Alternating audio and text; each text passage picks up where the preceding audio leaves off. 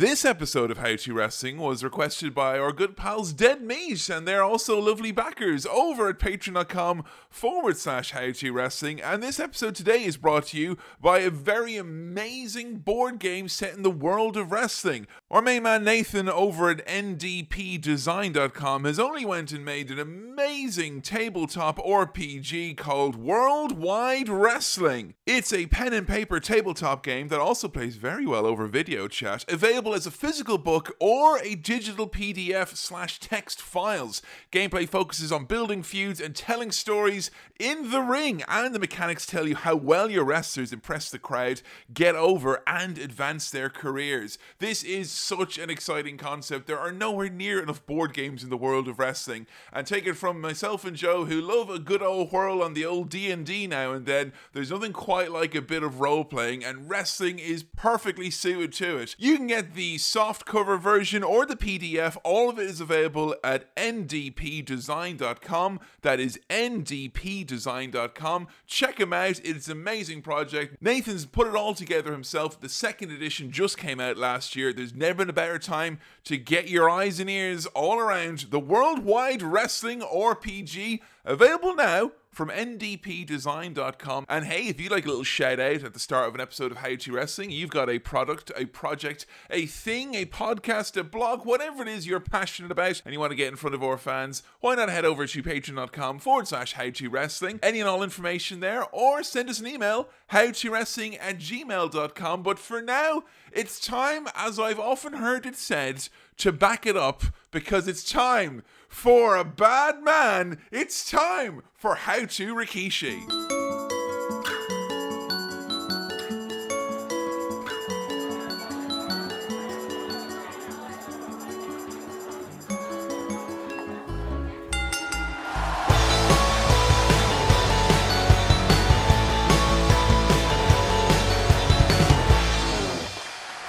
Friends, and welcome to another episode of How to Wrestling, the world's first podcast detailing how to wrestling, how to get into wrestling, how to understand wrestling, and goodness knows, maybe even how to enjoy wrestling.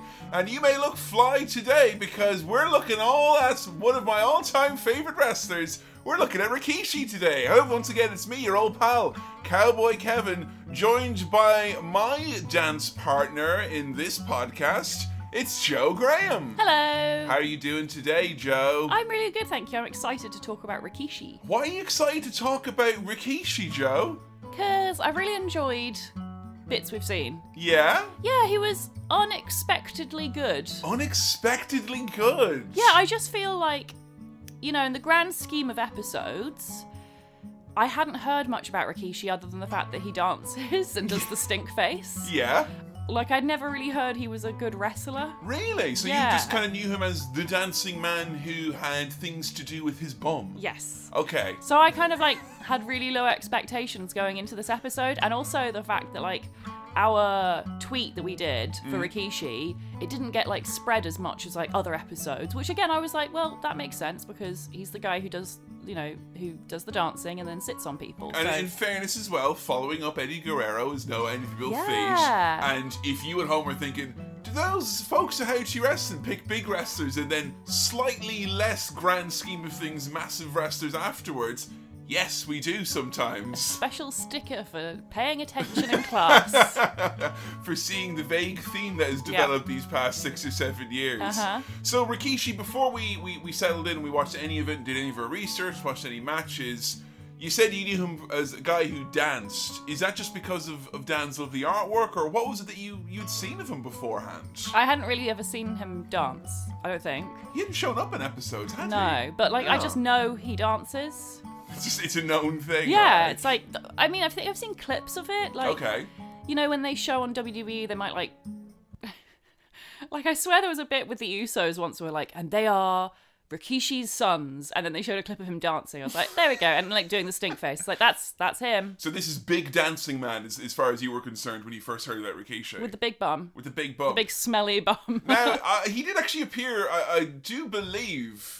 It was on our Patreon, we were talking about, as we always do, the pay-per-views of WWE, which we've been reviewing all the way since 2016, SummerSlam, if you could believe. So there's actually, we just passed our 100th pay-per-view review episode over on Patreon. Wow. You can access all that for $5. But I do remember when Roman Reigns first came back as his new tribal chief, head of the table character. Do you remember Rikishi's involvement with that at all? Not really. I know that he was there.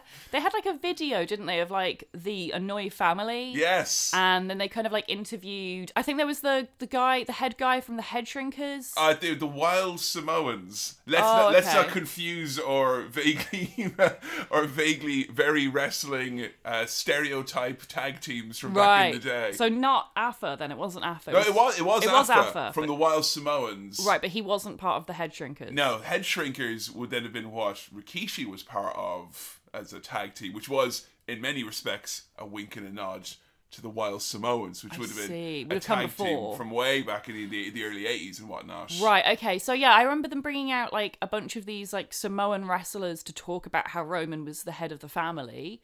But they didn't really do anything, and they didn't really show many clips of them, I don't think. I do remember it was after he won the title, and this is during the pandemic era, folks, so forgive us Yeah. all if we all completely, willfully erased it from our memories. But I do remember that, like, a bunch of them all came out on stage. I don't think Rikishi was there, and they gave Roman, like, you know, the traditional flowers and stuff after his match's victory. And they did include Rikishi where they had, like, a clip where they were talking about the table, and he was like, even from a young age, Roman Reigns, 6 years old, knew he was the head of the table. And that's kind of the first thing I wanted to ask you, because it's a really interesting story, the story of Rikishi, and absolutely not typically the story that you might think it is. It's far more from that, hey, it's the dancing guy who seems to have spun off an entire world of fetish videos online. Wait, what? More on that in a little second, Joe. Is it because of his bum? Maybe. You've been reading the TMZ headlines again, haven't you? Yeah, I saw he called out Kim Kardashian. Well, she apparently, allegedly, has nothing on his fat ass. It's true. He has the fattest ass. But the Anoa'i wrestling family, we've talked about some, dynasties in wrestling before, Yeah. least of which, the McMahon family. Yeah. But as Cody Rhodes will have us know, wrestling has more than one royal family. We've done episodes about the Rhodes, the Harts. We've even talked in our last episode about the Guerrero family. And the legendary wrestling families those all are in their own very unique ways. Yeah. The Anoa'i wrestling family, who do you know who's part of it? Like, what is it that you know about this group of wrestlers that seems to... Honestly, every time I find out who's in, I'm like, oh shit, them too. How about that? I don't know if... Because I can make an educated guess. Please. But I am worried that I have bought too much into kayfabe. And I know that WWE is really bad for being like, oh, you're from Samoa, therefore you must be part of this particular wrestling family. As long as you don't list Paul Heyman as a member of the family, you won't be volunteering. Is he Samoan? Well, no, because he's part of the fucking bloodline, Joe, isn't Oh, he? I see. That's not... He sits No. adjacent to the head of the table. No. I just mean in that, like... I mean, I don't know if it's even true, but I feel like quite often they'll bring in, like, islander wrestlers from, like, Hawaii or Samoa or other island From, like, the nations. Pacific, from the nations, Pacific, so, yeah. And then they will just be like, yeah, that's The Rock's cousin now, because we've decided that because we want to push them. I mean, But- in fairness, you might think, oh, you'd be very harsh on WWE for assuming that. But, like, wrestling, we've talked in several episodes about, people being given fake siblings and all that. Yeah. Arn Anderson is kayfabe Ric Flair's cousin, in case anyone's forgotten about that little juicy nugget from Yeah, back in the exactly. day. They love to do that. And there, but the grace of God, he could have been Ramblin' Ricky Rhodes, Dusty Rhodes' brother. We always had that in the back pocket. But yeah, so I know a lot of people are supposedly in the Anoa'i family, because a lot of people, as I said, are supposedly related to The Rock. So I know, obviously, Roman Reigns. I love your healthy wrestling skepticism, where you're like, there's no way these lads are all related to The No, Rock. I'm not saying that. It's possible, because I know that, like, wrestling within families does kind of penetrate the whole family. Yeah. And it's like, it's a hard thing to kind of get out of, because it's already such an insular industry. For sure, That yeah. I think once you have a foot in that door, you're like, fucking yeah, I'm going for it. I've got the contacts. Why wouldn't I? So you can confidently say, that The Rock is in this family. The Rock? Yeah, I'm pretty sure he's related to Roman Reigns somehow. he is, yet they're cousins. They are actually They're cousins. actually cousins. I thought for a long time that was just a Vince McMahon thing, because it's like they're both Samoan and handsome, and it's like therefore they're cousins because I like them both, and therefore I want them to be cousins because they're both my main boys. Like, I know the Usos definitely. Yeah, they're Rikishi's children, actually. So yeah, I know they're Rikishi's children because I know he didn't go to Jimmy's wedding or Jay's wedding. I forget which one. He didn't go see the marriage. That was a hot topic of discussion for many years because we watched Total Divas in this household, aka real wrestling fans. Yeah. Spitting hot truths on a podcast. Exactly. So yeah, we've got The Rock, Roman Reigns, The Usos, Rikishi. I think some of the other names that you may be less familiar with. That's the thing. I think I'm getting to the point now where I don't know them. Umaga. Is that a name that you've ever? I've heard of him. He would have very long. We did an episode. Jesus, just about 6 years ago. Yeah. A little bit less that featured him. He would have been the guy who wrestled on behalf of Vince McMahon when he took on Donald Trump in the Battle of the Billionaires. Oh, right. Umaga versus Bobby Lashley. Yeah, Brackets okay. Lindsay, if you remember that. I remember that. I know another one as well, Nia Jax. She's The Rock's cousin. Yes. I wonder if she's actually considered part of... I guess she is, yeah. This is the problem with cousins, right? Yeah. Take it from a lad from Ireland. The word cousin is thrown around very fucking liberally sometimes. That's the thing. In certain cultures as well, like, you might refer to someone as a cousin or an uncle or a brother because you spend a lot of time with them as family, but they're not actually blood related. And I don't know if that's... Nia Jax is definitely related to Rock, so she's part of the Inouye family. She definitely is, yeah. There's actually another big name, and I do mean it literally, big name. Yeah. Big in terms of his name is actually a large name, but also a very large man, and someone who I believe we may have seen once or twice on pay-per-view Classique, but he was never presented as being Samoan on screen. Oh, I was going to say like Yokozuna. Yeah, Yokozuna, yeah. Which is hilarious for me in many ways because Yokozuna was always meant to be like the evil Japanese man who came over, and the dude's from Hawaii, like, you know. But like, you know, with Samoan heritage, and the WWE always presented him as being Japanese, but then like in later years when they would have, you know, spots involving people from the family, you'd have certain commentators mention like, oh, Yokozuna, a member of the legendary Inouye family, which in kayfabe is a bit of a head scratcher. Yeah. Because he's meant to be, you know, Japanese. That is confusing. Oh, and I'll say, for the Inouye wrestling family, which is quintessentially, you know, is the Samoan wrestling family. Samoa, you know, being an island nation that is Principality of the United States. I would go further than that and say it's the wrestling family now. Yeah, I mean, in terms of the most identifiable, the most famous, the most well-known, widespread, the one with the longest legacy, I think, as well. Because like a lot of wrestling families, they had like, you know, they've been, you know, they've maybe got more generations of wrestlers from years gone by, but it's like, well, most people haven't heard of those people. Whereas like from the Inouye family, most people, even if they're not wrestling fans, have heard of The Rock. Oh yeah. Or I mean, our main show at the moment, you know, the Usos are a huge part of it in WWE. You can look over to, you know, Major League Wrestling and onto the Indies, you know, there are sons, you know, they're the next generation of Inouye's are out there. That's so cool. The Usos' younger brother is in NXT in developmental at the moment. So is The Rock's daughter, and she's training at the moment as well. So yeah, I mean, and like the fact as well, Blade Hart, get your finger out is what we're saying. Yeah, but also the fact that I feel that WWE have really embraced the Inouye legacy as a storyline, which I don't feel they've done that with any other family in quite the same way. Like, it's just such great storytelling, and it really like. It just makes them feel like a fucking big deal. Like, they really are, like, the wrestling family. And in many respects, it's a family that you can kind of... And Rikishi's career is almost, you know, emblematic of their family as a whole, because when you talk about wrestlers that came from, you know, Pacific nations, be it, you know, Tonga or Samoa, or even, you know, Hawaii and whatnot, you know, places that were kind of slightly off the mainland of the United States of America. You don't need much of a history lesson to assume about wrestling how it would portray, you know, these island wrestlers, and it was as savages, you know. The idea of, you know, look at the names, the fucking Samoan Savage, you know, the Samoan SWAT team, the Head Shrinkers, you know, the Wild Samoans. Oh, God. But, you know, that maybe defined them in those eras. Yeah. But I would look at, you know, the Usos and the next generation of, you know, Inouye's or Fatus or whatever and go, these guys are absolutely not defined by those stereotypes. They've taken those stereotypes and like kind of flipped them on their head almost. I mean, this is a really complicated issue, and I certainly don't want to seem like I'm defending very stereotypical gimmicks for people who genuinely are islanders, because I'm not.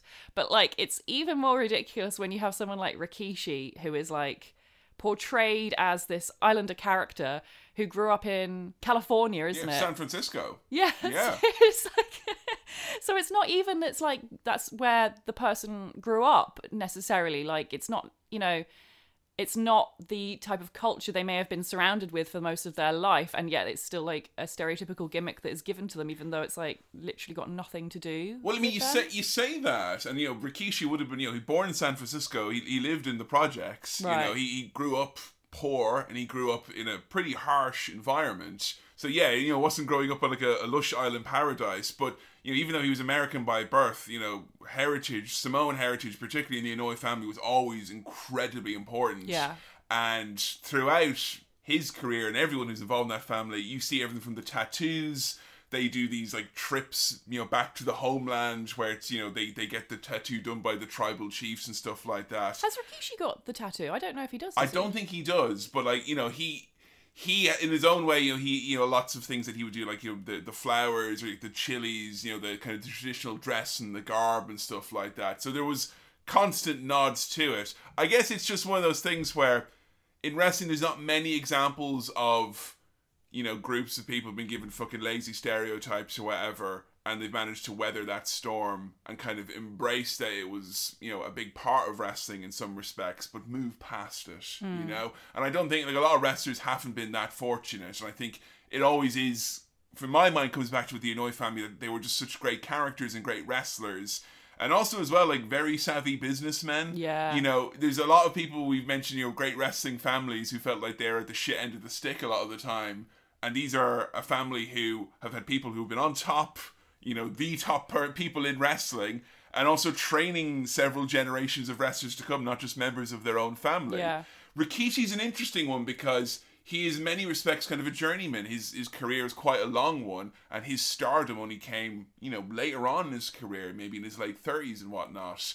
And the path to his stardom was definitely not typical. And I think a lot of times when we're looking at his career, there's some frustrations there, the path's not taken. But let's get into his career and his backdrop and talk about the man that would become Rikishi. Because we said he grew up, and we watched some videos of when he did a character that went back to these places. He grew up in quite severe poverty. Like he grew up in a very small house. A little detail that made me pop as a Trailer Park Boys fan, the projects where he grew up in San Francisco was actually called the Sunnydale Projects. What? Which is pretty amazing. But, I remember seeing the videos, and I think you and I watched these together. I was just seeing like where he was walking around. He's like, this is the house I grew up in. And it's like, doors kicked in, spray paint everywhere. Like, he properly grew up hard. But that doesn't mean that he didn't have, a nice childhood or anything like that, because he spoke in interviews very vividly about, being such a big wrestling fan at the time. He was into, wrestling at high school, amateur wrestling and stuff like that.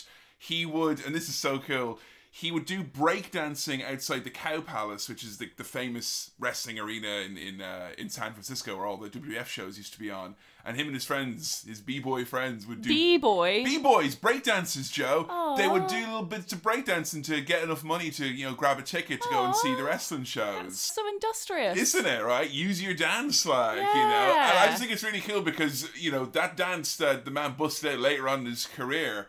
that ain't a classically trained dancer. That's a man who fucking danced to get his wrestling tickets back in the day. AKA real dance. Real dance, proper dance. Yeah. I just like to assume that he put out a small square of cardboard. I hope so. And he'd fucking bust a move on that right there. And as we all know, wrestling fans love to watch this man dance. So that's obviously, worked very well for him. But he was doing well in high school in terms of the wrestling. It seemed that, there was an obvious career path for him. His brothers were kind of similarly getting interested in wrestling. Age 17, this is shocking now, I knew that he was involved in this, but I didn't realize the age. Age 17, drive-by shooting. What the fuck? He got shot several times in the abdomen, which... What? You don't need me to tell you that's not where you want to get shot. Oh my god. So he has on his sternum, there's kind of like he's got a scar. I thought he'd had heart surgery. No, it's from the surgery he had to have from the shooting. Now, obviously trying to find out about a drive-by shooting that happened in, the 80s or whatever is difficult and all that, and obviously he doesn't want to speak at great length about it. The few details I know is that he wasn't involved in gangland activity. He was literally caught in the middle, just a passerby. He was just a guy walking on the street, and then these guys swung by to get someone else, and he got caught in the crossfire. He died for 3 or 4 minutes on the operating table. 17 years old, mind. Oh my god. So he's dead on the operating table for 3 or 4 minutes. He has to stay in the hospital for around 3 months afterwards in intensive care, to recover from the shooting. And then afterwards, and this is like, I swear I'm not making this up because it sounds like it's an extreme wrestling version of Fresh Prince of Bel-Air. Yeah. But his mother is scared for his well-being and sends him to his uncles Afa and Sika, her Wow. brothers, Oh to my train him God. to, like, you know, catch up with your older brother, go train, just get him into wrestling. I know it says a lot about, you know, where you're growing up, and the situations you're in, you know, and what's Yeah. going on around you, where getting into the fucking wrestling business is like such a safer bet. And I think we saw this before in like a Roddy Piper episode. Wrestling, as fucked up as it is often a safe haven in a really weird way for certain Absolutely. folks. And I think especially if you've already got family in the business, because they will look out for you. Like, they just will. Because Yeah. they know it's tough and they know it's really, really horrible to newcomers. So it really does help to have someone there who's got your back. I mean, we said a lot of people, you know, he grew up with his friends and stuff like that, the people he would have been, you know, dancing with and going to wrestling shows with when he was a teenager. You know, a lot of them got involved in drugs and crime, and, you know, a lot of them died young and spent time in that's so prison, stuff like that. sad. So, you know, he got out of, you know, a different type of life, I guess, but his advantage in that situation was the fact that, you know, he had very, very famous world-traveled, well-renowned uncles to train him Yeah. to become a wrestler. So he starts wrestling as a tag team with his cousin Samu, and they're put together as the Samoan SWAT team, which is such a fucking cool name for a tag team. Samoan SWAT team? Or the SST, Joe. Did they wear SWAT vests? No.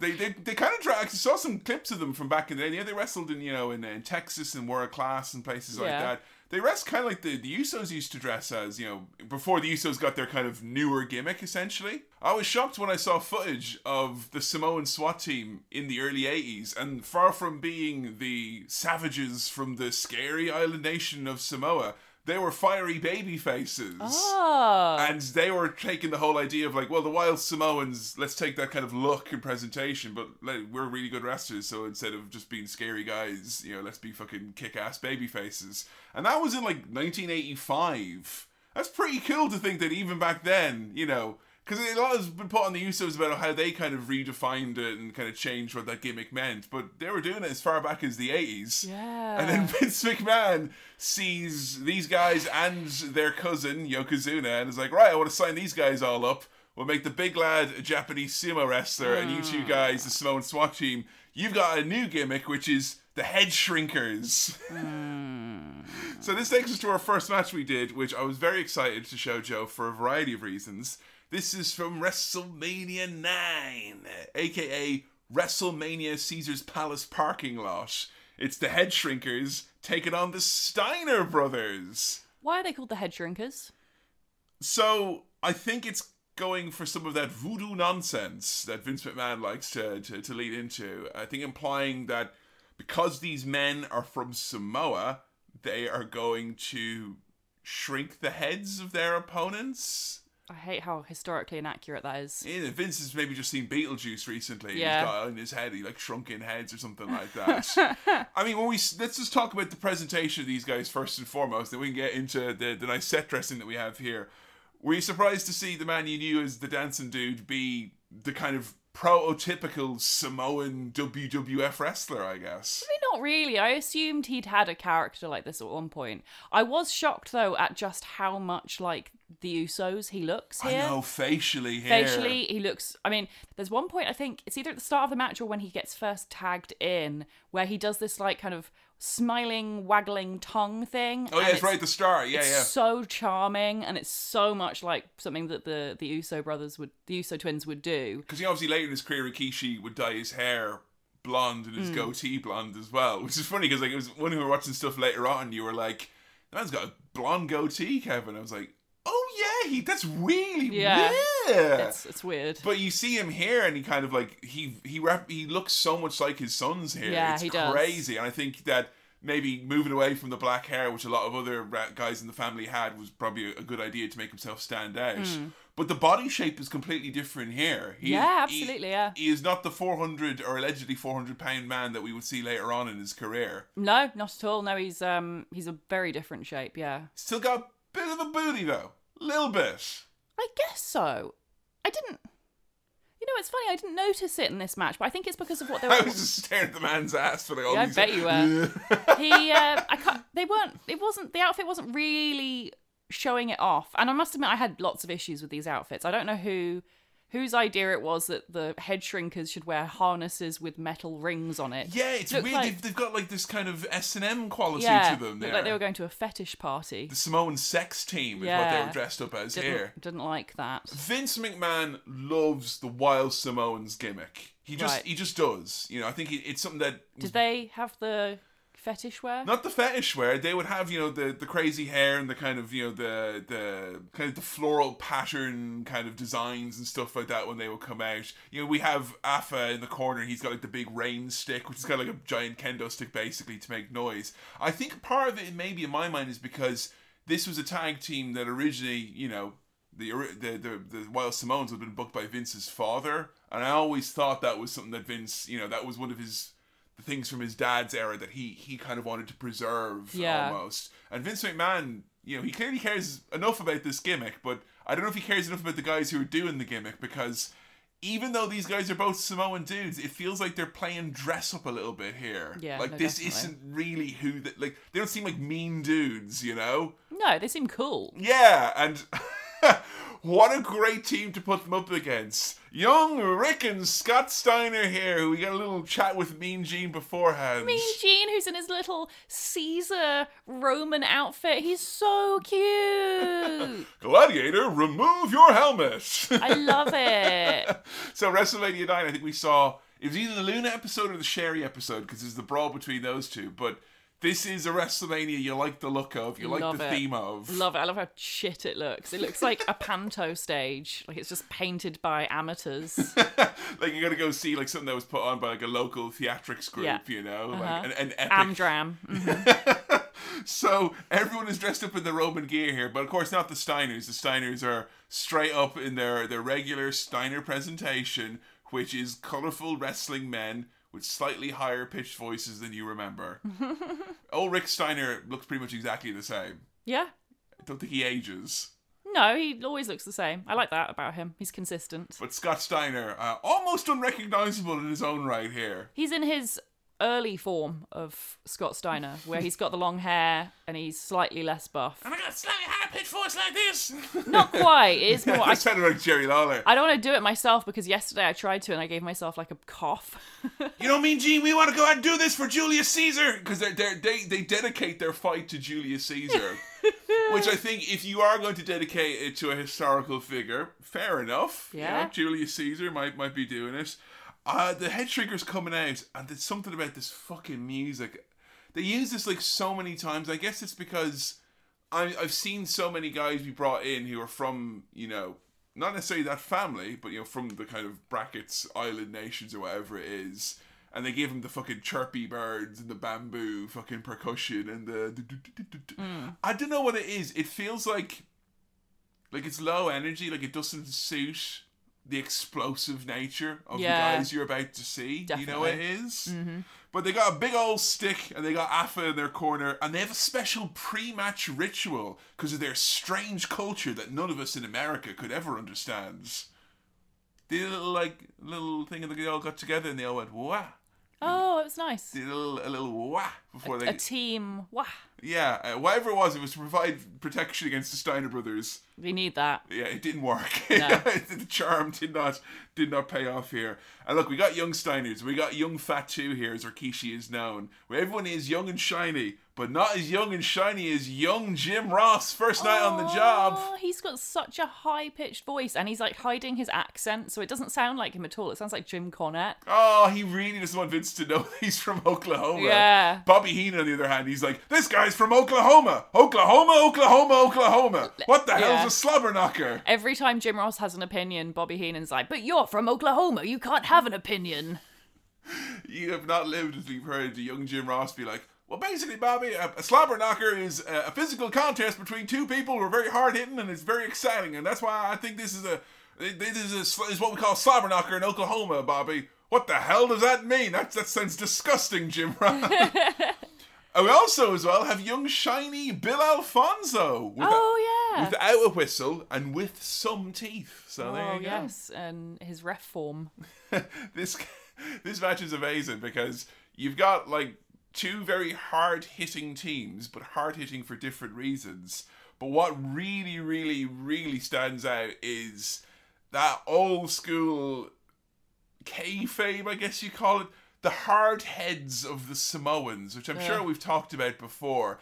But, you know, it stopped the flow of this match once or twice. You were like, what's going on? Why is he stopped? And I was like, oh, he's done a headbutt, hasn't he? What is your understanding of the Samoan head, as WWF and Vince McMahon like to portray it? I don't know. There's a moment where Afa like makes Fatu and Samu headbutt each other to make them stronger. For fuck's sake, lads. I don't know.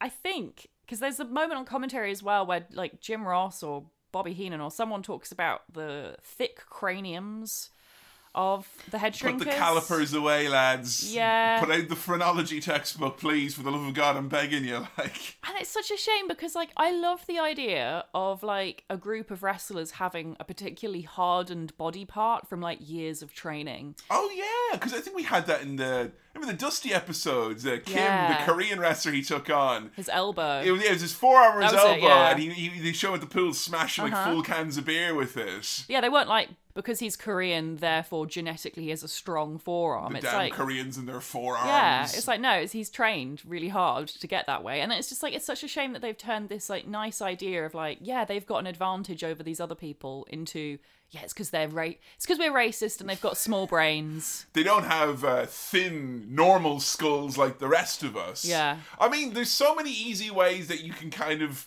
you can say these guys are so like fucking, you know, they get so hyped up in a match, and Afa gets them in such a like a war state or whatever it is. They're all hyped up so much that they can smash their heads into each other and use that to psych themselves up. That's, I guess, slightly less racist than, you know, they were born with thick skulls because they come from somewhere else. Yeah. And I wonder now, like, does it feel like, you know, Rikishi did that for many years as well? It's something that, you know, Umaga did as well. Like, it was only in the last 10 years, I think, that, like, Roman Reigns is the guy where... Yeah, you would never see that from him. Has someone headbutted Roman Reigns and him, like, no solo? I don't think so. No, I don't think so. What about The Rock?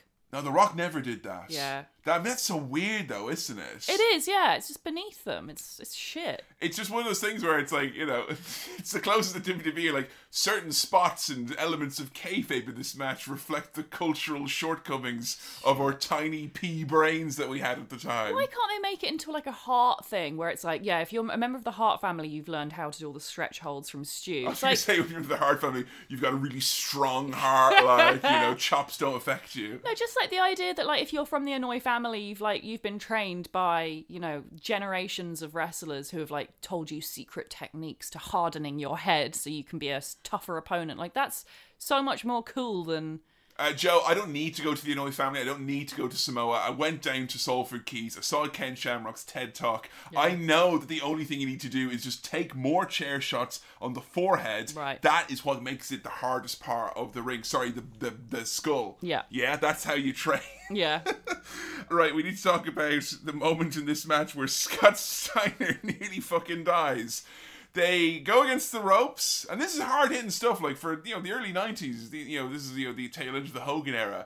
This is, like, it wouldn't have been out of place, other than some of the kind of cultural stuff we've mentioned. This wouldn't be out of place in a modern show. Oh, yeah. But there's a part, like, where they hit against the ropes, Scott is being kind of lifted up by Samu, and then Fatu is, like, pulling the ropes down. I think he's going to, like, bounce off it or something. But the ropes go down too low, and Scott Steiner just goes sailing. Right through. Like, proper. I mean, I wish it was through. It's fucking straight over. It's like doing a big Roman Reigns dive at WrestleMania or something. He lands right in his fucking head, and he gets up straight away, like, because... You know, Scott couldn't live with the embarrassment of anyone thinking that he was a mortal man. Now, surely Scott and Rick Steiner, if you're going to talk about people having naturally thick skulls... Right? There they are. Genetically, I am positive they have thicker craniums than the average person. Yeah, and also as well, it doesn't work because there is a point where Samu runs into the turnbuckle and goes over and he does like hit his head off the turnbuckle. Oh, no. And you can see he's like, oh fuck, and it's like, all right. Oh no. It doesn't work then if that's your kayfabe. When he actually gets his bell rung, then you're like, oh, what's happened here now? There was like some of it genuinely I couldn't help but laugh at though. Like Fatu poking his head out, old Rikishi there, and he's like, come on, give it to me. And he has his head through the ropes, for the other wrestler to go like, yeah, and like use it like you would a foot or a turnbuckle. It's just the visual of it where he's like, yeah, hit his face into mine. It's just so fucking silly. Something I wanted to ask you about, Rikishi here and his partner, Fatu and Samu, they're both wrestling barefoot. Oh, yeah. And they're throwing out super kicks left and right and all sorts. What are your thoughts on the old barefooted wrestlers? I'm fine with it, so long as they're fine with it. Yeah, we've had a lot of wrestlers who used to be barefoot who then later go on to wear shoes. They learn. Yeah. Handsome Rusev / Miro being one of them. Yes, definitely. I mean, I think for some people it's preferable, but then other people it's not. It just depends on whether or not Vince McMahon was like, you have to wrestle barefoot because you're from Samoa. I mean, I wouldn't want to wrestle barefoot for a number of reasons, but one of the reasons I wouldn't want to wrestle barefoot, and it is, granted, probably the 5th or 6th reason why on my list, that's a hard old mat, and I feel that walking around barefoot on that would be slightly unpleasant on the arches. Yeah. You stopped and paused like 3 or 4 times in this match because the lack of give on the wrestling canvas. Yeah, it makes a horrible sound. And when you've got the Steiners throwing around big boys from Samoa and it's not even wobbling the ring, good God almighty. Yeah. Some poor choices of words here when they refer to Fatu as being bulletproof several times. Oh no, God. I wouldn't want that being brought up.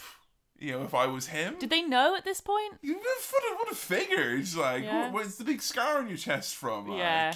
Although I was shot. I've got a big scar on my head and no one ever asked me about that, assumedly out of politeness. Yeah, maybe that's it then. Or because it seems boring, whatever it is. A couple of great lines here from Bobby the Brain Heenan. First and foremost is Jim Ross is talking about the great high school and collegiate accolades of real life great wrestlers, the Steiners. Brain is like, no one cares about high school sports, Jim Ross. There's no money in it. It's just a bunch of kids. He's right. I mean, it is. And also, in retrospect, it made JR seem a little weird to be going on about high school sports. Yeah. And also, at one point, he implied that Jim Ross went to prom with a bull. What? Yeah, because he was like, Oklahoma, you all marry farm animals there, don't you? So, I assumedly, on the back of that, Jim Ross, you went to prom with a male bull.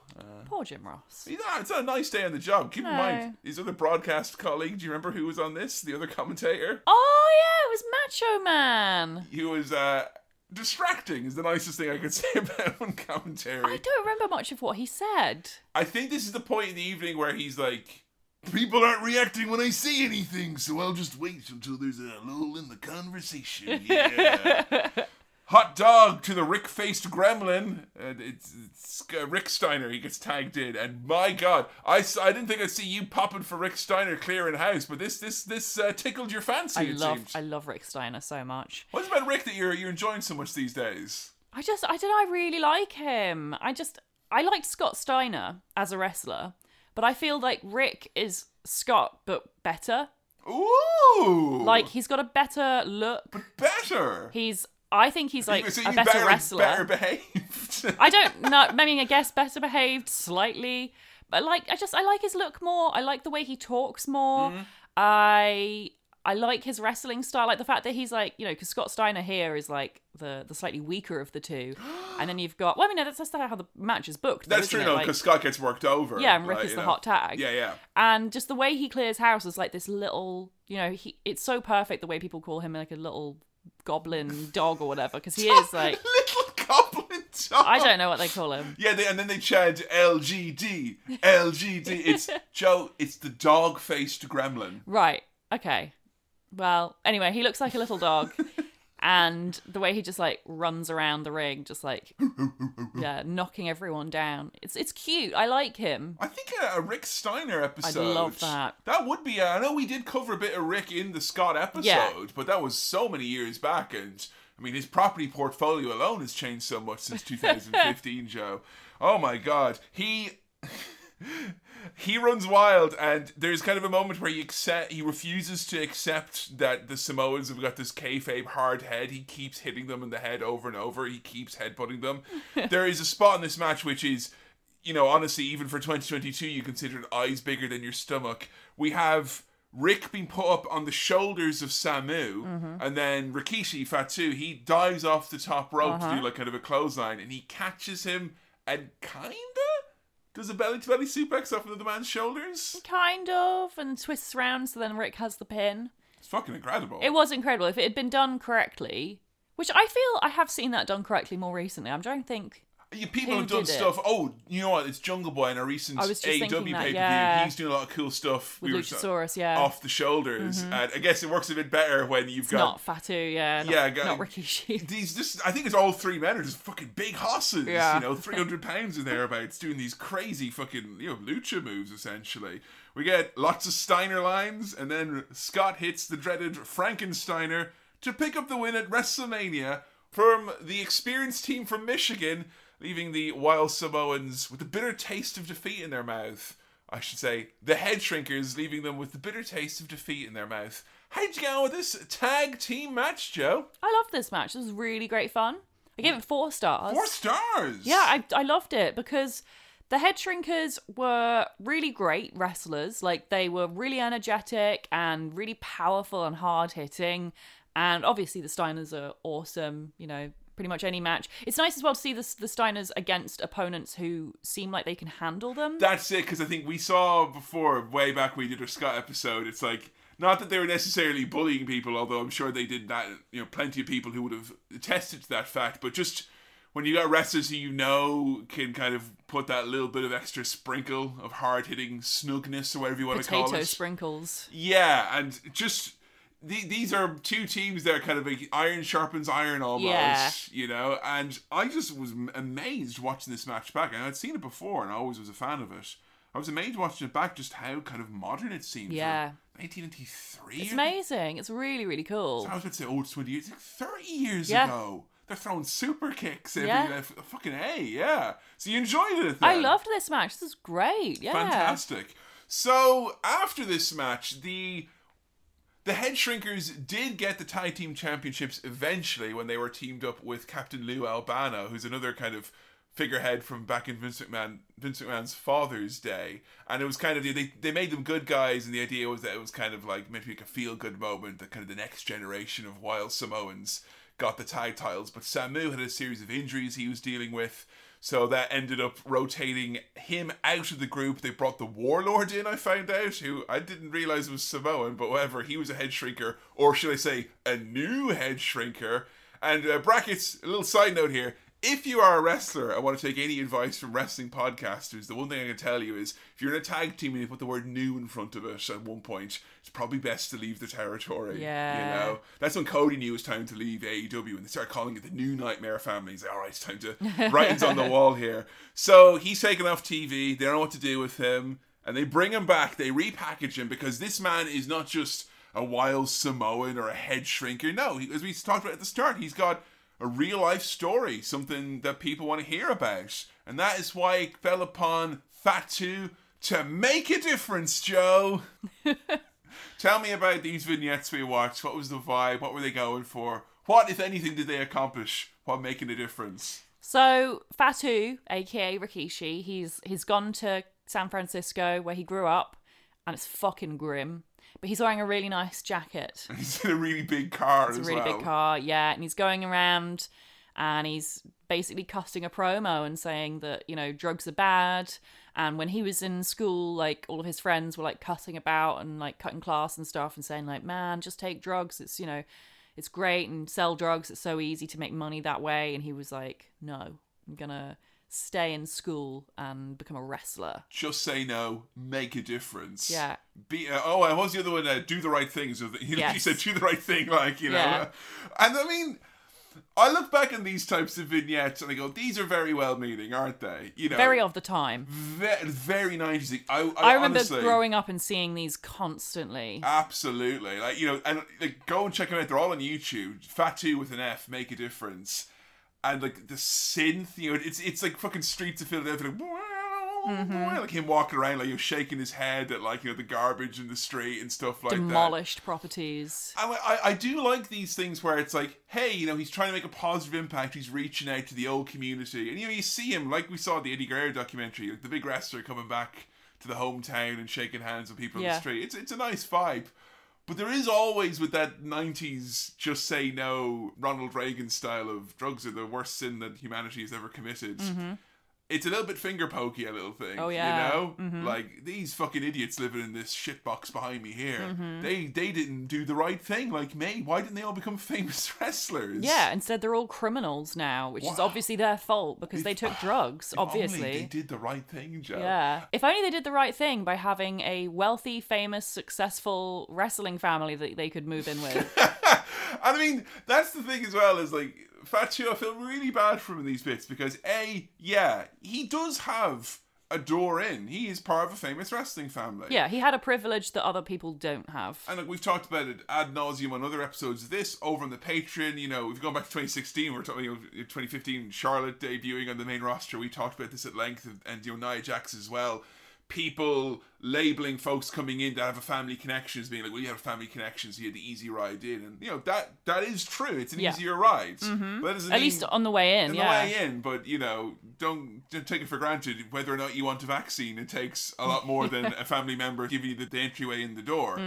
Plenty of wrestlers have had offspring who thought they could get an easy ride in and absolutely didn't. The Bella's brother never made it to NXT, Joe, is what I'm saying. Did he really want it hard enough, though? So it's this bad mix of like a dude who has kind of a door in and a leg up, but also he's not really that big of a star right now.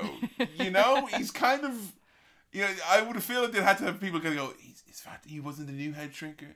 Yeah, Who's that guy? Who is he? I recognise him. No, he's not in the new head shrinkers anymore. Did he used to work at the corner shop? No. He was in the Samoan SWAT team, I and swear now I've seen him. Oh. We've given him a new jacket. I will say though, It was the breakdancing kid outside Cow's Palace. That's where I've seen him. He owes me $5. I did like the rebrand though in terms of the look. The big fucking colourful jacket. I love it. It looks so cool. Fucking brilliant. Yeah, iconic.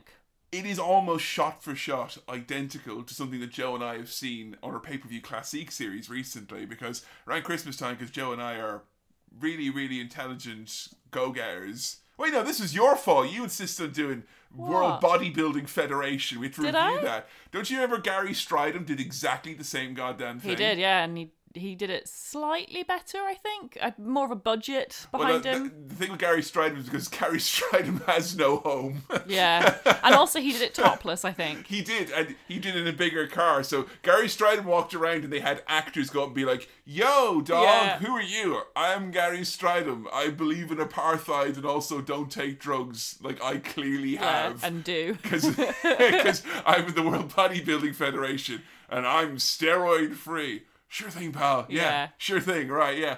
I just wonder if what happened to her for two is that, Gary Stridham's already been around the neighbourhood. We've already shook hands with a They're famous actually guy. both there at the same time, and they've booked out the same space. They have to take it in turns. He's talking about, remember where you come from. That's the most important thing. And then he says that while he is in a big Cadillac. He's like, this is Fatu saying, remember where you came from. Now check out my ride.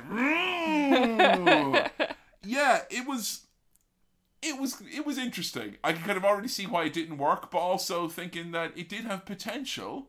I don't know how it's supposed to be a whole gimmick. Like, as an introductory, here's this guy, fine. Like, where do we go from here? How is that a character? Like, is that what he just continues to do is just say no to drugs, kids, and just hangs out in San Francisco forever? So you're struggling with the storyline here. That's interesting because Vince McMahon and the rest of the creative team clearly struggled with the storyline, because we watched the storyline, inverted commas, which was the young man Fatu wants to make a difference. Comes out, he wrestles a few squash matches, takes on some jobbers and superstars, and all of a sudden, hey, he's moving up the ranks. And, not for nothing, this guy in the series of matches that we saw him on Superstars, he wrestled Stone Cold Steve Austin, Mankind, Triple H. He also wrestled Bret Hart for the championship when he was in the tag team still. Wow. And these matches were unfortunately overshadowed as the young, well-meaning Fatu had demons and ghosts from his past show up, Joe. Oh, right, the Samoan Mafia. I was waiting for it. You're like, look at me completely blank, like, what are you fucking talking about? Yeah. Oh, yeah, these guys. It's so weird. It looked like the Blues Brothers, but Not. I thought they were dressed up like, classic Undertaker, where you had like the hat and the mortician's tie. Definitely. A bit like that as well. It looked very silly. It was just these two goons basically standing around, and they didn't say anything or do anything. They just were there. They kept showing up in his matches. And At one point, they like talk to Fatu, and they're like, hey man, drugs, it's so good. They literally are like backstage and going, come on man, do the easy thing. Yeah. And Fatu's like, what? They're not clear on what it is they want him to do. Something to do with drugs. I want to do the right thing, but come on, do the easy thing. I don't know if they want him to take drugs or sell drugs. They said, and I quote, come on man, let's do the easy thing and make some money up in this. Yeah. So I'm thinking they're like going to sell drugs to wrestlers, like. I would love that as a storyline. It would never happen, but I'd love that. Fatu's just sitting down going, like, look guys, I want to get rid of all the drugs in the community. But Vince McMahon is like, but I sell drugs to the community. These guys actually have a name. It's not the Samoan Mafia. Okay. It's the Samoan Gangster Party, Joe. Is it spelled with an A? You damn straight it is. Ugh. The Samoan Gangster Party, which I looked up. That's Samu, his former tag team partner, made a return. He's the other member of the Head Shrinkers. He's the main man. And the dude behind him is Rosie, who would later be involved in 3 Minute Warning. We were Eric Bischoff's guys. Yeah. And he would also be the Hurricane superhero tag team partner. So two members of the Inouye family here. Huh. So they are Rikishi's actual family. Yeah. So they approach him, then they show up in another match, and Vince McMahon's like, what are these gentlemen doing here, interrupting Fatu's match when he's clearly trying to make a difference here, Mr. Perfect. And then they just never do anything. Like, we watched like 8 segments of them showing up and pointing. Yeah. 1 segment of them saying, come on, let's go do drugs. Be cool, Fatu. And then that was it. The gimmick. Story's over. Oh, and also as well, the gimmick is cancelled. He's no longer Fatu Make a Difference. So we assume the Samoan Gangster Party had their wicked way and took him away from Superstars and had him back doing the wrong thing. Oh. I feel bad for him, Joe. Yeah. This is kind of like, if you're going to invoke the fact that you were shot at age 17, which I can only imagine that's a traumatic event. Yeah, dying at 17, I'm sure is quite a traumatic event, yeah. You get a bit of the old PTSD from that. Probably, yeah. I just think, I'm not saying, never use anyone's real life stuff in wrestling, but if you're going to use something as traumatic as that, like, have a fucking end goal. Like, it would have warmed my heart to see him beat up the baddies at least. Yeah, that would have been nice. No, didn't happen. They did go on to wrestle in ECW for a little bit, the Samoan Gangster Party. So, Paul Heyman, the busboy, hastily eating the uneaten lamb chops on the plates that had been brought back from Vince McMahon's table. But don't worry, Joe, we're going to take him off TV. We're going to repackage this man, who, by the way, is in his fucking 30s at this point, and you've seen in a match already, he can go. He's a good wrestler. Oh, yeah, he's awesome. We can't figure it out. What will we need to do? The Samoan man. We've tried being racist. Yeah. We've tried making fun of the fact that he was nearly murdered as a child. I've tried nothing positive. I'm all out of ideas. Yeah. What would you, if you're Vince McMahon right now, and I don't want to use that phrase too often because you're one Vince McMahon impression away from turning into the man. No! You're with me. That's good. What would you have done with, ideally with Fatu right here, right now? No, it doesn't work because of the time. Like, what I would do wouldn't work then. All right, what would you have done ideally if time was not a factor? I would have had him kind of be like Roman Reigns as he was like 6 years ago, but make him really sexy. Oh, blue-eyed battling. No, not blue eyes. No. I mean, I would have like kept Rikishi's hair long and black, and like had him kind of wear like I liked the little shorts that he sometimes wear with the tassels that he sometimes wears as Rikishi later on as well. I like that look, and I just have him like hair blowing in the wind, smiling, being a hot hunk. You're basically just like booking like a dream Samoan hunk. That's all you do. It's like he's like Samoa Joe and Roman Reigns and Rikishi. And he's handsome and he's cool and he's a good wrestler. And then you want his hair blowing in the wind as well, right? We'll book that for Raw, Vince. That's good. Yeah, that's good to go. No, Joe, that's a stupid idea. Obviously, you should make him an Arabic sultan instead. No. Obviously. Did you think I was joking when I showed you his new gimmick, the Sultan? Yes. I thought you were showing me someone else. Like, when... Have you written down Red Oz? I was building up to that. How dare you?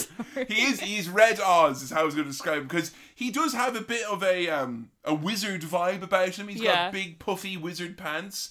He has a pointy hat like that. Also, as well, they've given him some serious fucking doing on the hair. He's bald. He's got that fucking tight ponytail. Like, he is almost unrecognizable. Yeah, he is. Yeah, that kind of shredder face mask on him as well. I hate it. There's so many different gimmicks going on here, and it's clearly designed by someone who's never seen a sultan, never seen a wizard, but has maybe seen a photo, like a drawing of a wizard, and gone, that's a sultan, right? Or vice versa. He's a fire mage, Joe. That's what he clearly is. So confused. And you know what? They clearly have never seen fucking Rikishi, either. Oh, yeah. Because this guy is if you see Rikishi and the many things that he can do, let's cover him up. But why would you give him this gimmick?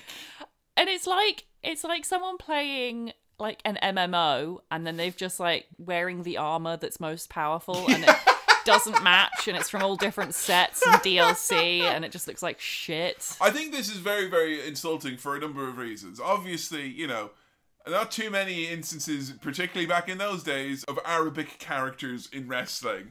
And if you were going to get one, it probably would be portrayed in a very crude and negative way. But Jesus Christ, the dude's from fucking Samoa. It's more than a flight away from anywhere remotely close to the Middle East now. Come on. Not even remotely the same race. I just love, and we reviewed this, the match that I showed you from him, which is him and The Rock at WrestleMania 13. We reviewed that right at the start of season 4 of the SGR podcast. And we were just so overwhelmingly confused, because this is one of our favourite dudes, Rikishi, from the SGR. He's one of our standout MVPs. And you've got Bob Backlund and the Iron Sheik. That's a lot of heavy lifting. That's two very oddball, loudmouth people to put in a man's corner. Very weird, yeah. And they would have a promo where the Rock, Rocky Maivia is I'm going to make my dad proud. I'm going to take on the Sultan at WrestleMania. And then you'd have the Sheik come out and be like, I tell you, Rocky Maivia, no good jabroni. And then Bob Backlund is behind going, indubitably Iron Sheik. They're shouting over each other, and the Sultan's there don't make me wear this, please. He's got the Iron Sheik's music. No. He's from Sudan, allegedly. That's where they claim he comes from. What, the character of the Sultan? Yeah. Okay. I mean, they may as well have made up a country. from Sultania or something like that. Yeah, if you're gonna do, it's just shit. It's just disrespectful to everyone's cultures. All right, here's one question though, because I think I've told you before, and I mentioned this podcast, a big thing that dragged me in, I think it was on a Russo episode we talked about it, a big thing that dragged me in as a kid was seeing Mankind and Kane and these kind of masked, weird, colourful characters, Vader and stuff like that. I go, whoa, look at these guys, they look like superheroes and stuff like that.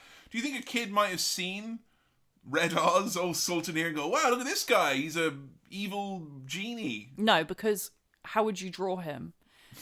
It always comes back to, can a kid draw the character? Oh, shit, you're right. Because Kane, Mankind, okay, they have details and stuff, but a kid can still draw it and be their parents can be oh, it's the wrestler. You well done.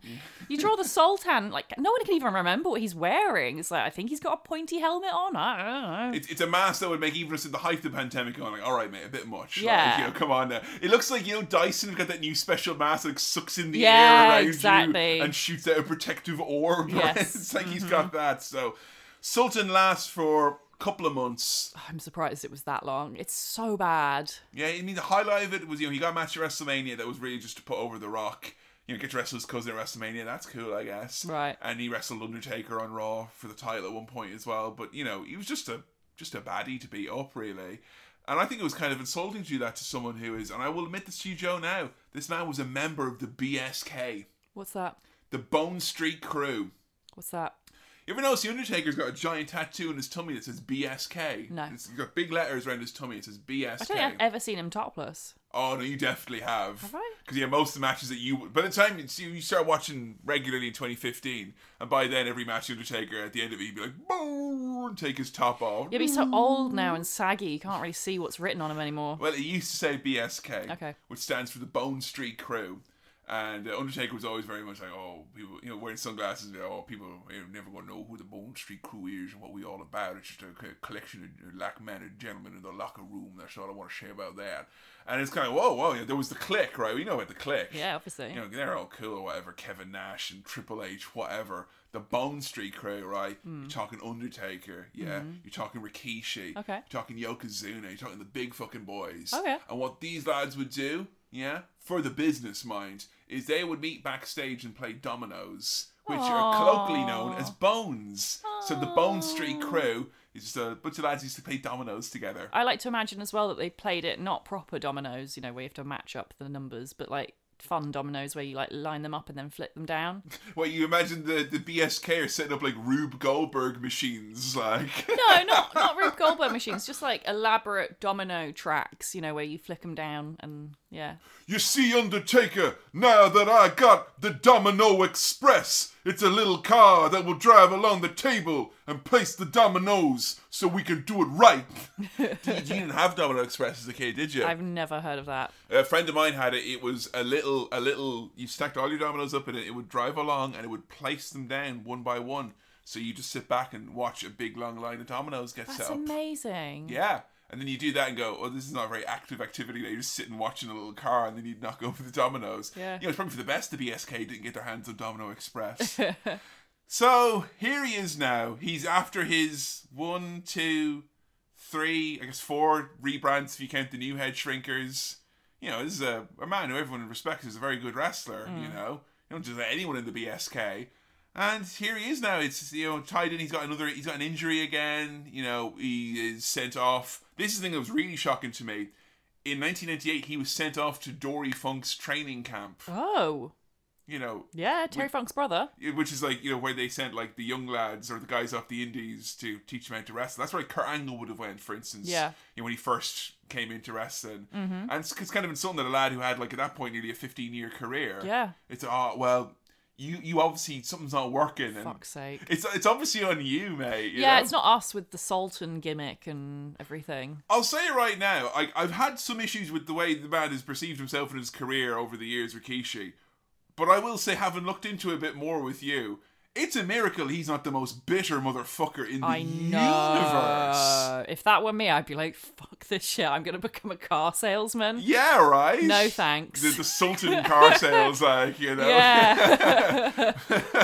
So, I just think it's worth bearing in mind, the patience of this man. Yeah. Because he's been given fucking dog shit after dog shit after dog shit. Also, the lack of ego. I know, Because right? I don't think I have a massive ego, but even me, I'd be like, are you serious? You're sending me to training, wrestling training school, and I, learned from Afa. I know. Fuck off. He literally learned from one of the best in the business. Yeah, a legend. Yeah, come on. It's in his blood. And, I've told the story before, when I was a kid, I would be like, I want to be a wrestler for, half a second. Then I was like, oh, they'll just make me a fucking leprechaun or something. So I was I immediately abandoned my daydreams of being a wrestler because it was I didn't have confidence in the booking style of wrestling. Even as an 8-year-old child, I was like, nah, they just do this. But Jesus Christ, it could have been worse. They could have made me into a stereotype of another country that I didn't even have an association with, like poor Rikishi.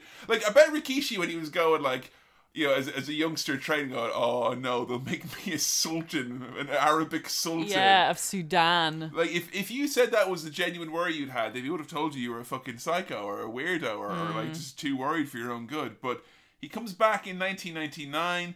He had some nagging injuries he took care of. The new name is Rikishi Fatu, and he's a big fucking dude. He's put on a bit of weight, but he is moving as fast as he ever did, if not faster. And the very, very first thing they did was they put him in an angle with the Hollies, who were these two guys, Crash and Hardcore Holly, who claimed that they weighed over 400 pounds because they were super heavyweights. And the initial gimmick with Rikishi was that he's like, you guys aren't heavyweights, I'm a fucking heavyweight, I'm 420 pounds. And then Bob and Crash would be like, yeah, you're just fat though. And he did this promo at a pay-per-view where he's like, I'm out here tonight to show all the fat, healthy people of the world that they don't need to put up with bullies. Wow. And then he goes out and he like fucking kicks the shit out of these lads. What? He'd squash everyone. Oh my god, like I feel like it would never happen now. Right? Like, we have Otis, like, what is it, 2 years out of a fucking eating gimmick because he's fat. Like, yeah, oh my he's god. still treated as a bit of a joke because Yeah. of it, But that was like, I remember as a kid being like, what? Like, this is weird. This is silly. Because you're as a fan, as a kid, you're expected to do anything other than laugh at people. Yeah. Who have anything wrong with them because that was the style of the time, I Yeah, guess. yeah. So yeah, I think the fact that he really kind of had this, initial impact as being this like powerful, fast, athletic, big man. Yeah. Who was on a bit of a mission to prove naysayers wrong and all that. And I thought that was like a really cool thing for them to do. But that very quickly gets sidestepped because just through happenstance, they happen to stick them together in an angle very quickly where this floundering tag team called Too Cool, who we will do an episode on separately. It's Brian Christopher, who's Jerry Lawler's son, and Scott Taylor, Scotty Too Hottie. They end up, with this gimmick where they're these two b-boys who are like, white guys who love dance and all that. And it wasn't meant to be a good guy thing. Jim Ross like, look at these fucking idiots. And it was meant to be like a play off the fact that, a lot of white kids at the time were like dressing up like hip hop stars and using a lot of the language that was used by, by black rappers and hip hop artists. And as someone who went to an all boys school in the year 2000, let me tell you, I saw a lot of awkward fucking shit and even more awkward clothing at the time. But it was meant to be like a playoff of that. These two idiots, they think they're cool, cool dudes from the streets, and there's two fucking white idiots who can't dance.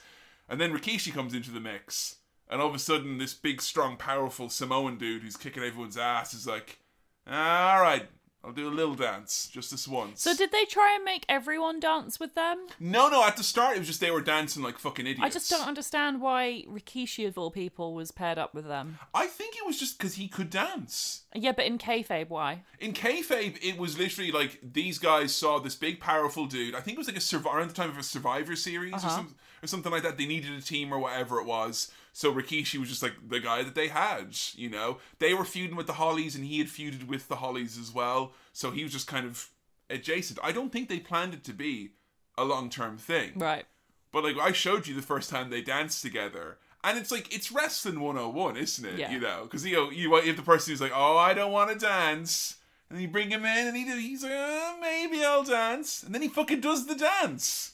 I mean, I'm trying to explain this to you about why it was such an important deal on the playground. But you tell me what you thought of the dance, because we watched plenty of Too Cool dancing with Rikishi. So what are your thoughts on the gimmick, I guess, of the dance breaks? The gimmick I find weird. It doesn't make sense to me. It's random. You love dance. You're always going on about dance. I'm not talking about the actual dance itself. Okay. The dance itself, I love. Rikishi fucking owns it. He's so good. I actually think he might be the best dancer I've seen in wrestling. I'm trying to think of anyone I've seen that I was more impressed by. I was like Joanna, Carmella, No. Lana, professional dancers. No. And that's the trouble, is you can be a professional dancer and also have no rhythm and no actual innate talent. I'm sorry. I'm sorry. And I'm saying this like, the only reason I feel comfortable saying this is because I'm not professional, but like I have qualifications in dance. Yeah, you did dance Yeah. at college and Yeah. at college and school and stuff like that. Yeah. It doesn't mean I'm any good. I suck. I dance like such a stereotypical white lady. I have no innate rhythm. I have no innate skill. My body doesn't move the way proper dancers' bodies move. And it's the same with like Carmella and Lana as well. Like they've got the basic timing or whatever. They can make their bodies move in the technical way they're supposed to, but there's no joy in it. There's no like connection to the music. So you can feel that in these moments, Absolutely. the joy. Rikishi moves with the music like he is part of the music. His whole body, and I think it makes it even more impressive because he's so big. Yeah. Like his body is just beautiful to watch. Like he has such control over it. That's what I loved about Dan's artwork, is I thought he really captured the kind of the spectacle or what was like special about when Rikishi dances. Because we have seen, I don't know, you just mentioned Carmella there, but there was a gimmick they did with Carmella and R-Truth would come in and go, oh, dance break, and they just start dancing. The crowd would go, yeah, they it's so awkward. They give it the yay. But like, I shit you not, Joe. Back in the year 2000, Rikishi and Too Cool dancing, like that would be the moment if we were watching like Raw or staying up or anything like that. People go, right, I'm off to bed now, folks. You know, that's the highlight of the show. I've been thinking as well, like why that is, and I don't think it's just because Rikishi is a good dancer, because I think there's more to it than that. I think it's also the type of dance that they're doing and the music. It's very masculine. You like the music, don't you? I love the music. So good. We have been in the last couple of weeks to see Les Mis live. Yeah. So every morning I've woken up to Joe being like, one more day until recording. Every single day. Until last couple of days when the Rikishi watching is intensified and you started coming down the stairs going, do, do, do, do, do, do, yeah, it's good. So that, if it's battling Les Mis out of your headspace. Yeah. That's the sound of a good song. Good job, Jim Johnson. It's a good song.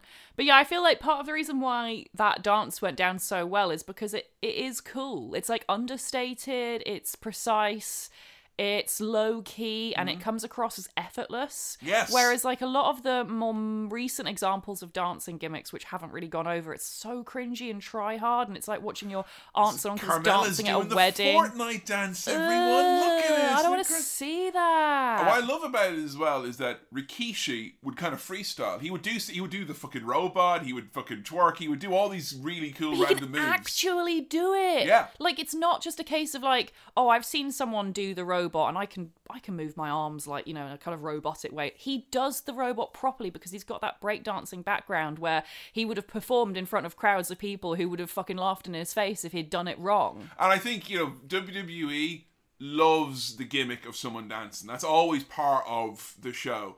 And Jesus Christ, you have not witnessed many, thank God, like big men in wrestling being given dancing gimmicks, because so many big men, I think of Tyrus, who was Brodus Clay. I think of Hamza Albert even at one point. They give these big men the dancing gimmick because Vince McMahon is like, there's nothing funnier than a big man busting a move.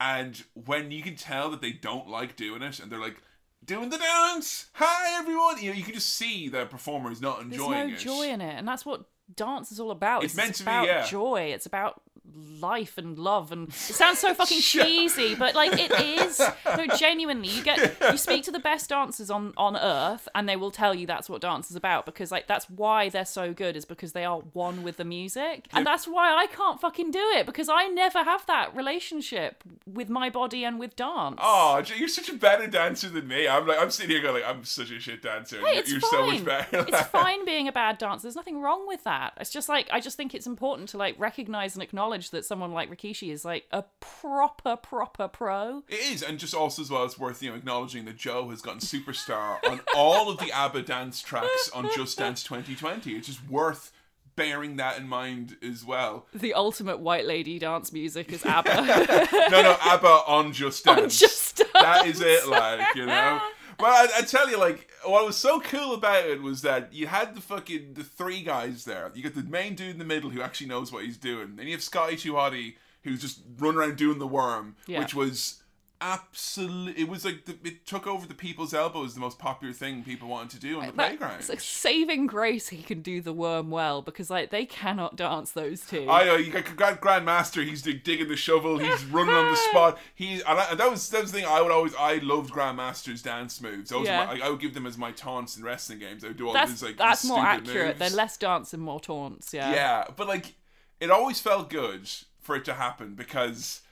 seeing the big man leave, and every time he'd be like, because of the intensity that you would see with Rikishi in the ring, because he wasn't about dancing when he was in the ring. This early run of him, he'd fucking smash people, super kick. That Rikishi driver he does, where he sits out, like devastating moves. And then I heard that's been banned. Yeah, they don't do that move no more. It's they stopped him doing it because of the pile driver. Is that right? WWE banned pile drivers for a good long while, and you can do them, but they are not permitted, I should say. So that counts as a pile driver? Even though, if you watch the man do it, because he grabs them and he puts his arms out and he just sits out flat on the ground.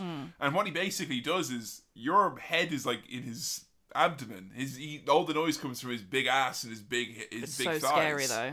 And there's a lot of moves that Rikishi does where it's like looks devastating, but it's just he knows how to make a noise with his body parts.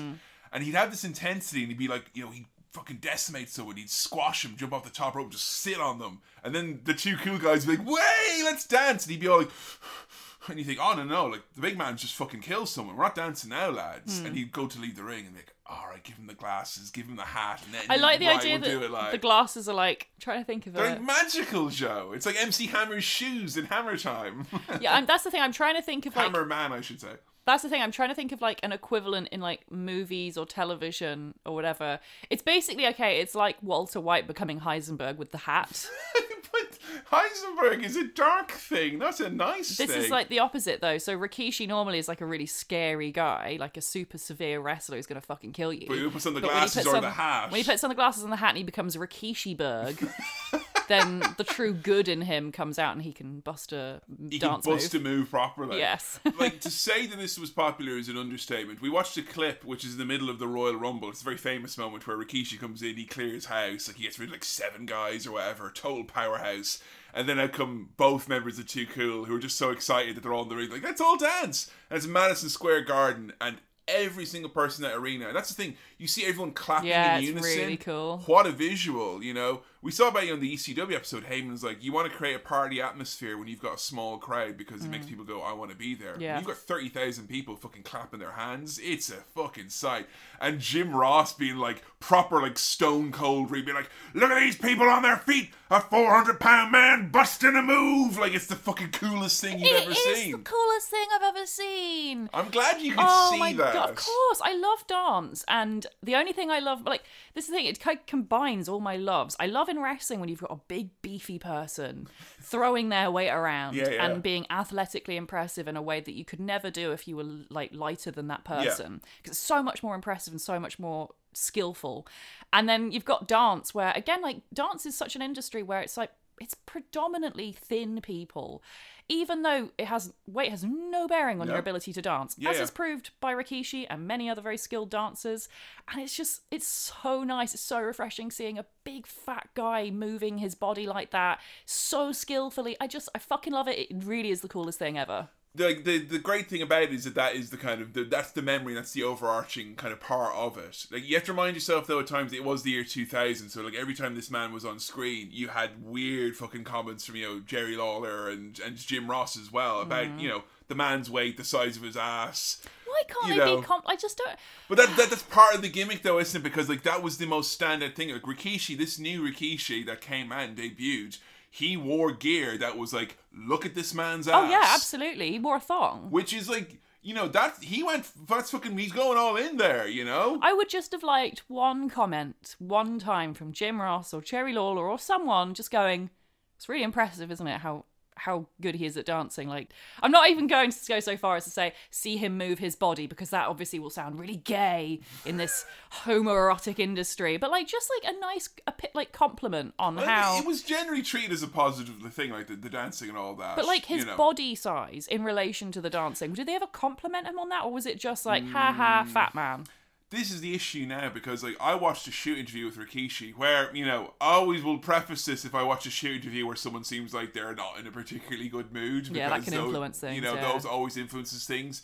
But he says straight up, like when he came back at this time, that he thought that Jim Ross, in his words, he said he thought Jim Ross was prejudiced against fat people. Yeah, I'm not surprised. And, he was like constantly in a battle with the office to lose weight, because they're like, you're so impressive, you're so great, imagine what it'd be like if you lost you don't need X to amount imagine. He pounds. did that earlier in his career and he fucking did nothing with him. Here he is with a unique look, still wrestling as good if not better than he did when he had less weight. Fucking get over yourselves and accept the fact that the man has improved. There are, like, I'll play devil's advocate here, but also, point out some things have been pointed out to me, I guess. I feel like it's worth sharing, because yes, it obviously sucks and all that, and we've talked plenty of times in previous episodes about expectations, particularly in that era, of the body size that Vince McMahon wants, and kind of seemingly hiring people because they are a certain size, and then you make them change that size and then complain when they don't. It's strange. I mean, I look at Walter, now Gunther, in WWE in He's 2022. being asked to lose weight. And he has, and he's like, I'll do it. I'm like, I don't want to see that guy wrestle as much because No! I love seeing the big fucking heavy hoss do athletic shit. Yeah, we all loved that about him, as he had such a unique look. Yeah, as opposed to see, oh, look, an athletic bodied person did an athletic thing. You know what? Like, Yay. everyone is like that pretty much, you know? This is professional wrestling in a very... yeah. I think with Rikishi, to get back to my point, I think with him and Jim Ross particularly, and I think, you know, as we point out in the ITR podcast, the man clearly had issues with people and weight, as we clearly did as well, because the man couldn't help but comment on it in the same way we couldn't help ourselves but comment on it all the time, like, you know, fucking immature Aegis that we were.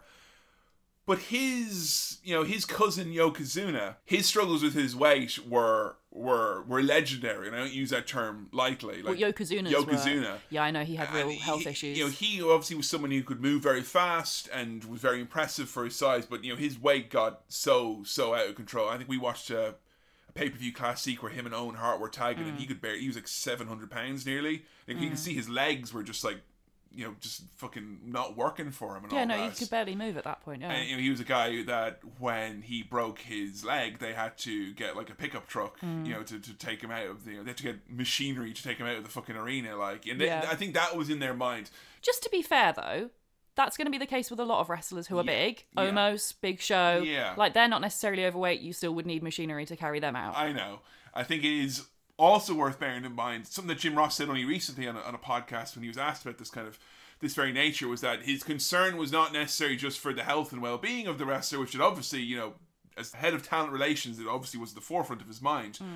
But he said that athletic commissions, the states that they would go to, they had requirements for the weights of the wrestlers, and that if they're over a certain weight that they couldn't get, you know, cleared to wrestle. Say if you're going to Idaho, the athletic commission there wants, you know, if you're over this amount of pounds, you're not going to be able to wrestle. You won't pass the physical as far as they're concerned. What? So, and I've not... That's so crazy. But my limited knowledge, you know, the few times we've talked about athletic commissions here before, it's, you know, it's pretty crazy, because there's certain athletic commissions to this day that still treat wrestling like it is, you know, a legitimate sport. Yeah. And there's obviously benefits to that, because it means that there's doctors there and all that, but there's also ridiculous rules and taxes and stuff that still get levied against wrestling companies that, in retrospect, maybe are a bit severe. And I think...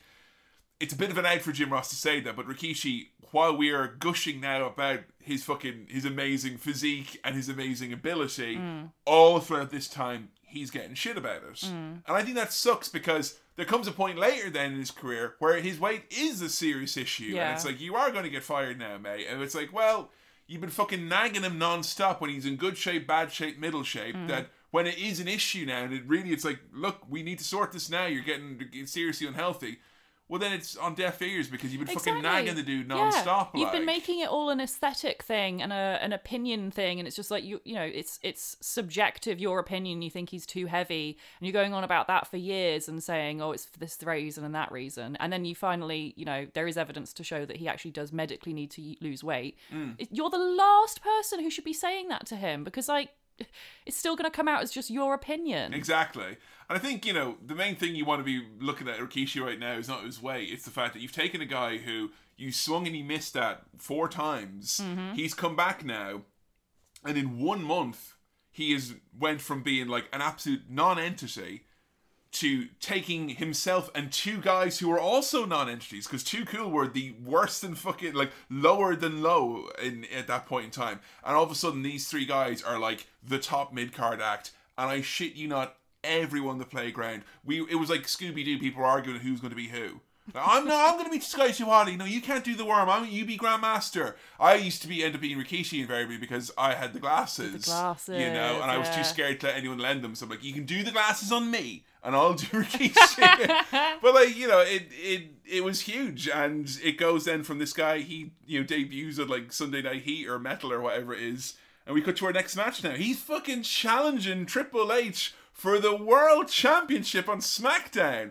And I had to show Joe not just the match, the setup for this match, because this happens on SmackDown, and this is one of my all-time favourite setups and executions for an angle involving an up-and-coming, exciting babyface in Rikishi. Yeah, I loved this segment. So, they're in a bingo hall, and...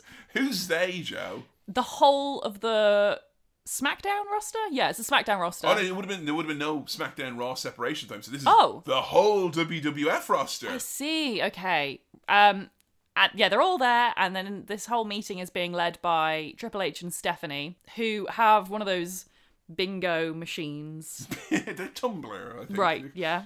And they've put a list of wrestlers' names in the tumbler, and it's going to get picked out at random to see who Triple H will fight against at SmackDown.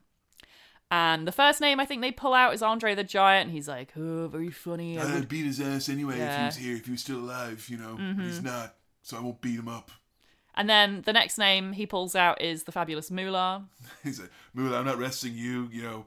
I read some shit about you on the internet and I don't feel comfortable actually sharing the ring with you, so as a matter of disrespect for all the women you fucked over, I'm just gonna leave that there for now, thanks, yeah. And then the final, I think they get Howard Finkel, who's sitting on his own in the corner.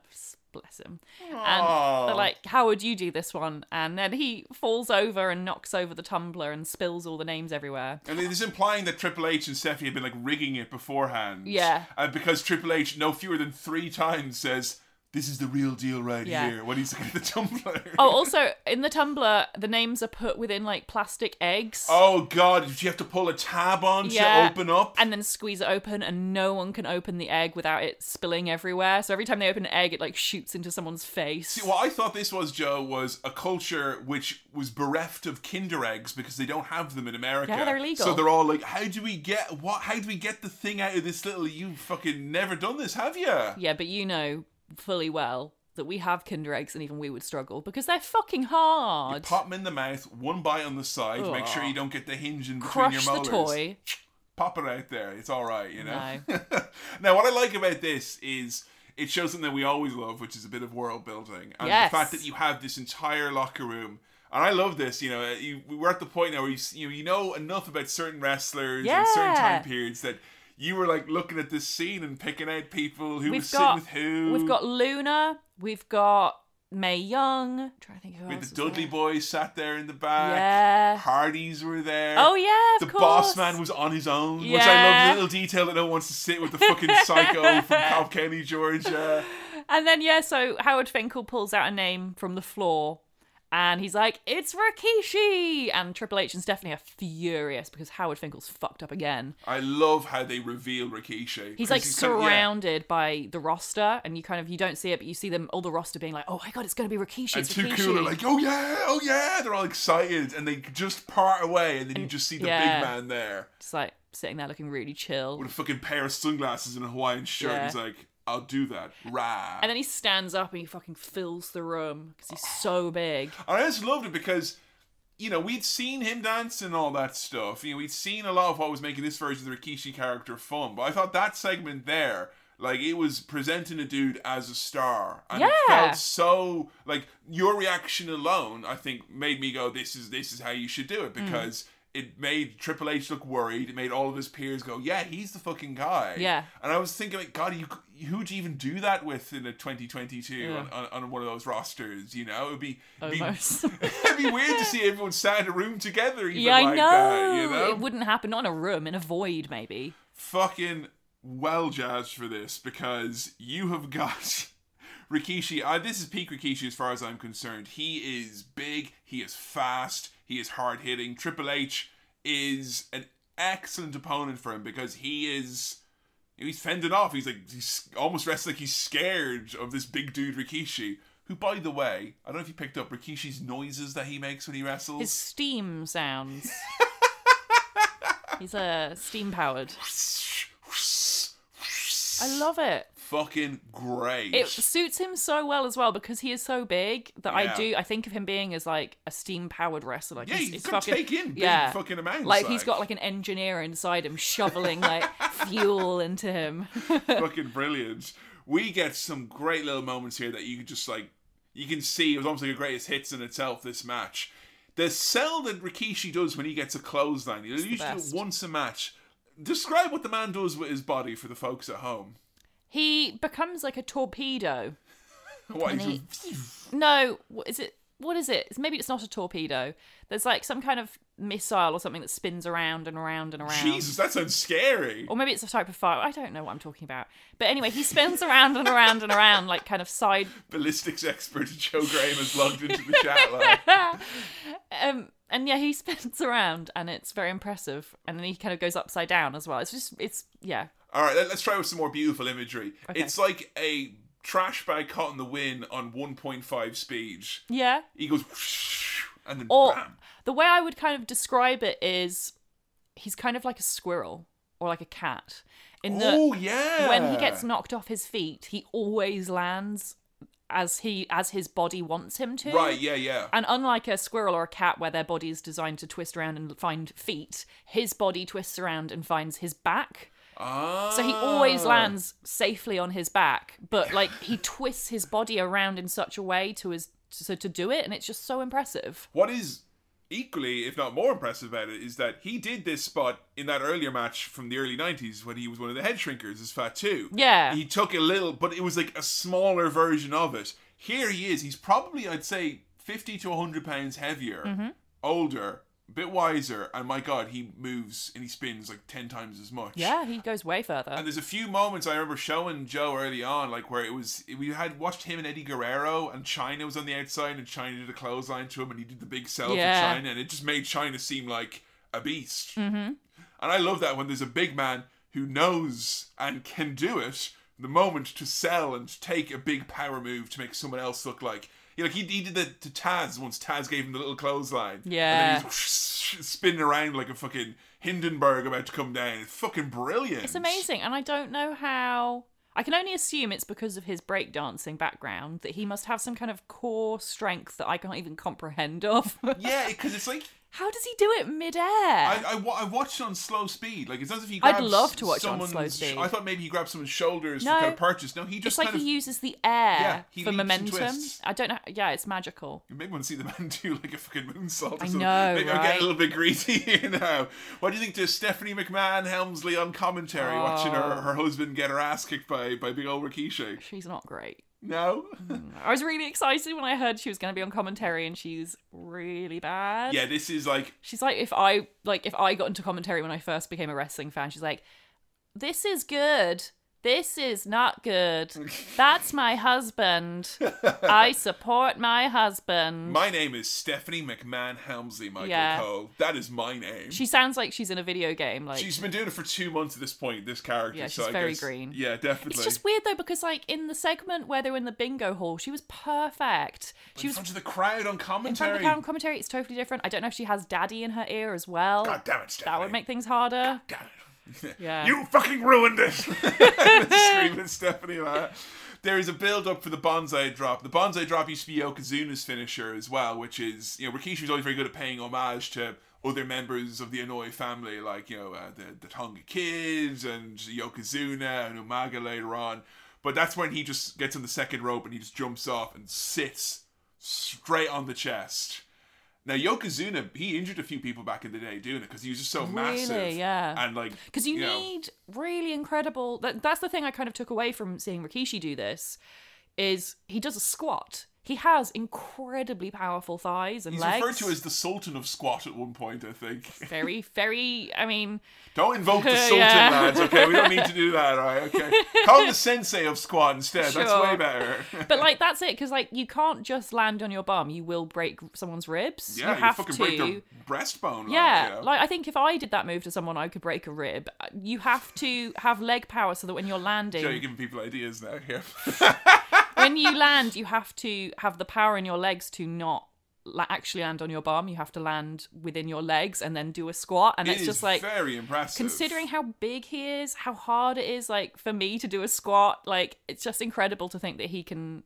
Like, and he's going from such a height. And I love as well that... How would that not give him shin splints? I don't understand. Did you see, like, when it happened, you could see the Titantron in the background. They had a close-up with Stephanie going, no! Yeah. As he does the big move. Such a great fucking sell. Like, they really make Rikishi seem to be, like, this absolute world beater here. He goes for the Rikishi driver, but Triple H reverses it and tries the pedigree, but that also gets reversed. Stephanie runs in with a chair, and we get some... Oh, it's 2000, folks. Rikishi allegedly kayfabe Samoan head notwithstanding, gets fucking waffled right in the face with the chair. God, I'd forgotten about that. But he kicks out. He does, yep. And no one on commentary mentions it's because of where he happens to be from. That was slow bits of progress here, I guess, you know? Again, wouldn't it be nice if they'd just made it clear it's a training thing, and then they could mention it, and it would be really cool. Tell you what is cool, crowd chanting Rikishi, and like that's awesome. This dude is like, 3 months ago wasn't even on TV. It was like Mr. Four Failed Gimmicks. Crowd all chanting his name in unison. What a perfect opponent though, Triple H. I know. Like a big, scary, buff, like corporate dude. Like that's awesome to have Rikishi against him because like that's exactly the kind of like bully's bully you want. Absolutely, and I think from us as kids, a big thing about Rikishi is just seeing like. I don't think when I was like 12 years old, I'm like, oh, it's great to see representation of bigger bodies. No, we're just like, it's something different. Hey! And a big part of it, generally for me and a lot of people who got interesting around this time, watching on Channel 4 and stuff in the UK, like when you're a kid, like, I'll go-to for people is like, if you're fucking big or heavy, you fucking sit on people if you're play fighting and stuff like that. And seeing like a big heavy dude just be like, I'm gonna sit on you, dude. Like that, and people are like, he's gonna sit on people? Oh my fucking god, that's amazing. And sometimes he does it off the top rope. Oh my fucking god. It's very easy to make someone excited. Like I think Rikishi's the type of guy that if you took like your gran to a house show and Rikishi was there, she'd be fucking going, yay, Rikishi! I feel like as well, it's partly like that William Regal thing of being able to identify when certain moves are done, of being able to be like to relate to them and be like, oh, I've experienced that. Like a lot of us have, either in play fighting or doing sports or lovemaking, have been sit on or have sat on other people, and it's like it is quite suffocating and scary and stuff. Like I used to do that to my brother when we were fighting, and so like if it's the type of thing that's like been done in the playground, that it's effective. Yeah, that's why people were gathering around this dude. And Triple H, faced with this onslaught, he can't even knock him out with a chair, so he just grabs the belt and DQs himself in front of the referee. And it's one of those occasions where I think a champion disqualifying himself actually made the challenger look really good, because Rikishi stands up right after being waffled with a chair and the belt, and he's like, come on, I'm still ready, let's go. The crowd are chanting his name. Too Cool come in and they're like, fuck yeah, man, let's dance. And Rikishi, after being hit over and over and over in the head with these weapon shots, he's like fucking busting a move, dancing away. Awesome. I fucking love that. It's so cool. But I thought this was a nice little potted, here's the man as a potential main eventer. What did you think to Rikishi in this match taking on Triple H? The match itself, I didn't love. It's still, I guess, a television match, so they're not giving you everything, are they? Yeah, and the chair shots, unprotected chair shots to the head, not a fan, ever. More on that later, folks. I don't like Triple H. There's a lot going against this match. Didn't really like the commentary. The match itself, I gave a 3. 3? Very good. Which I feel is generous. I think a lot of those points were for just Rikishi being really, really good. So it felt like there was factors other than Rikishi that affected your enjoyment of the match. If I'm purely rating Rikishi's performance, I'd have given him a 5. He's great. He does nothing wrong. So there is something that is not in this match, but then would be added to Rikishi's arsenal very shortly thereafter. A very important thing. Some would say it's synonymous with Rikishi. People are wondering, you've been doing this podcast for an hour and a half. Have you not mentioned the man who invented the stink face, Rikishi? You've not mentioned the stink face at all. Joe, what's your understanding of the wrestling move, the stink face? He sits on people's faces. He just doesn't sit on their face. Gee, that's fucking terrifying. He presses against them in the corner. He seductively wiggles up against them with his big round peach, yeah. So in his thong.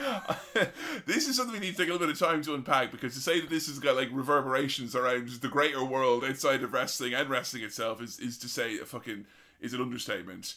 This move was invented by absolute chance at a house show. Yeah. And Rikishi in an interview revealed that someone we did an episode on in the past show was actually the person who helped him invent the move. They came up with the idea in the middle of a match. Oh, yeah? It's the big boss man, Joe. No! Yes! What? So Rikishi was facing our old pal Ray Trailer on a house show around this time, and he got bopped, he fell into the corner, and a lady in the crowd, an old woman, tosses in the corner and screams, Rikishi!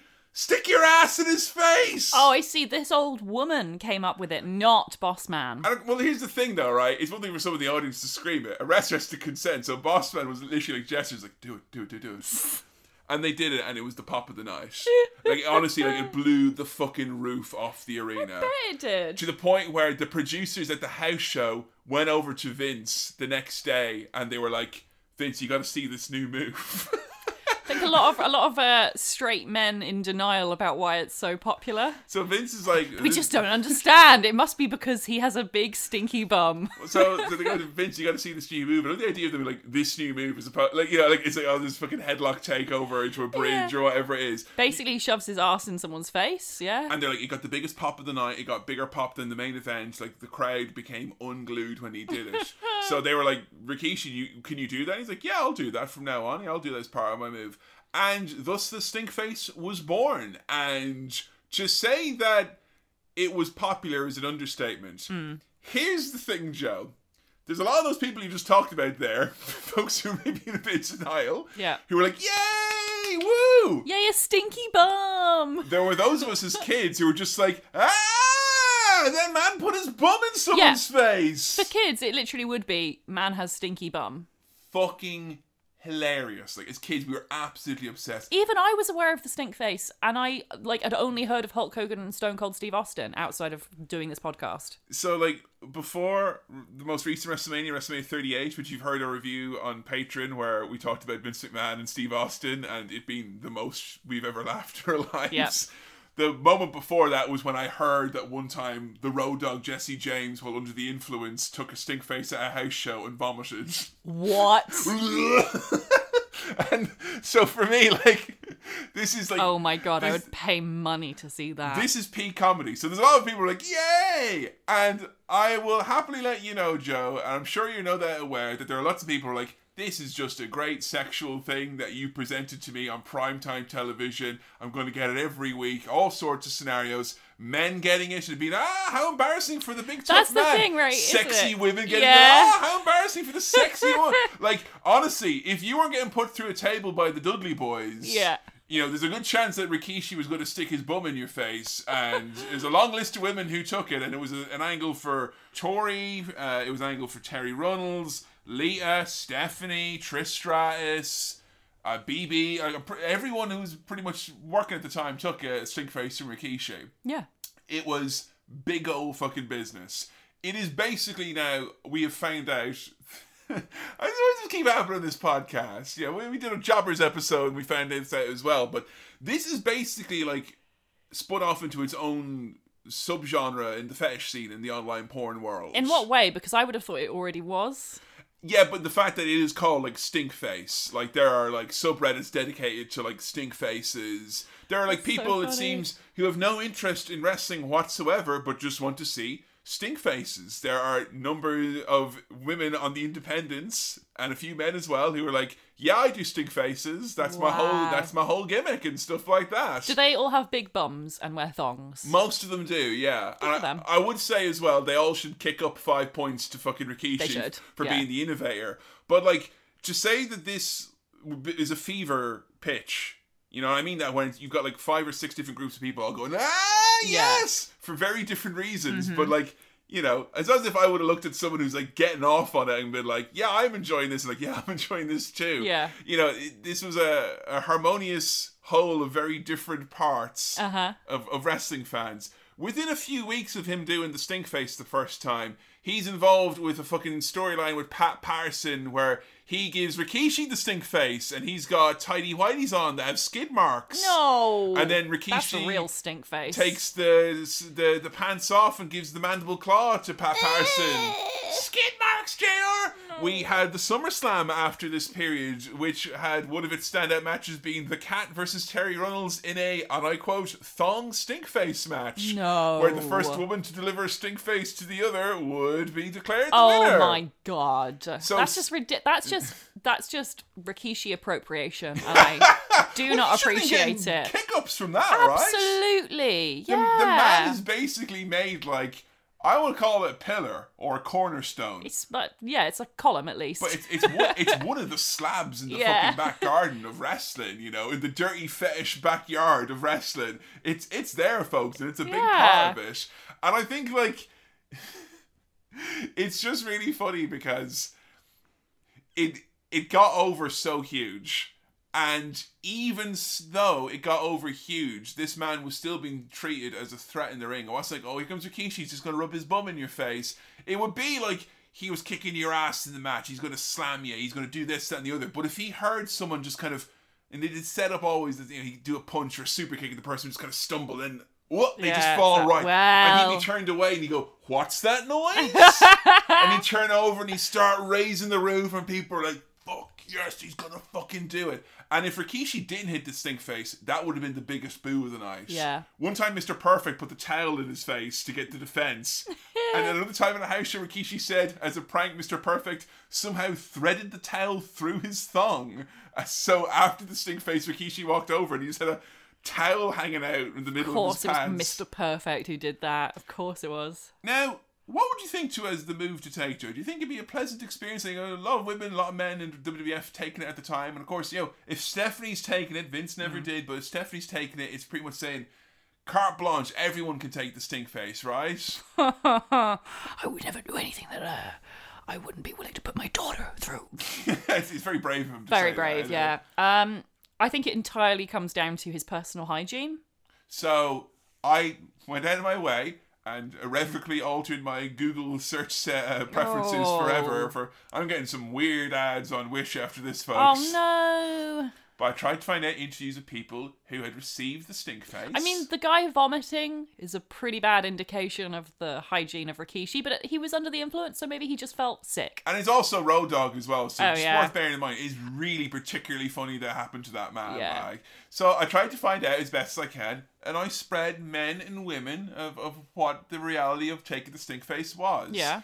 The most recent and full-throated defense of the stink face came from Matt Hardy, who on a recent stream talked about it and said, absolute pleasure. Yeah. Absolute pleasure of a thing to take. Yeah. Because Rikishi was always very, very up on his skincare. Yeah. He would always moisturize. He seems very well kept. And also as well, he would use a lot of baby powder and talcum powder and So stuff it would like smell that nice. as well. So he'd always give you one cheek and then the other as well. Because that's the thing, isn't it? If you're doing a gimmick like the stink face, I know if that were me, I would want to take extra care. Like, before every match, I'd be out there fucking baby powder, giving it the once over, like, just in case. You want people not to work with you, because that will be the death knell of it. Yeah. People don't want to take it. Or to, like, you know, because someone's, like, so repulsed by the smell that they don't sell it properly, like, that they just, like, keep their head away, and you have to, like, get it in there, so... Shout out to Matt Hardy as well, who, the one time I remember him being in a stink face spot, he pulled Dawn Marie, his tag partner, in front of him and was like, ha ha ha ha, and she's like, no!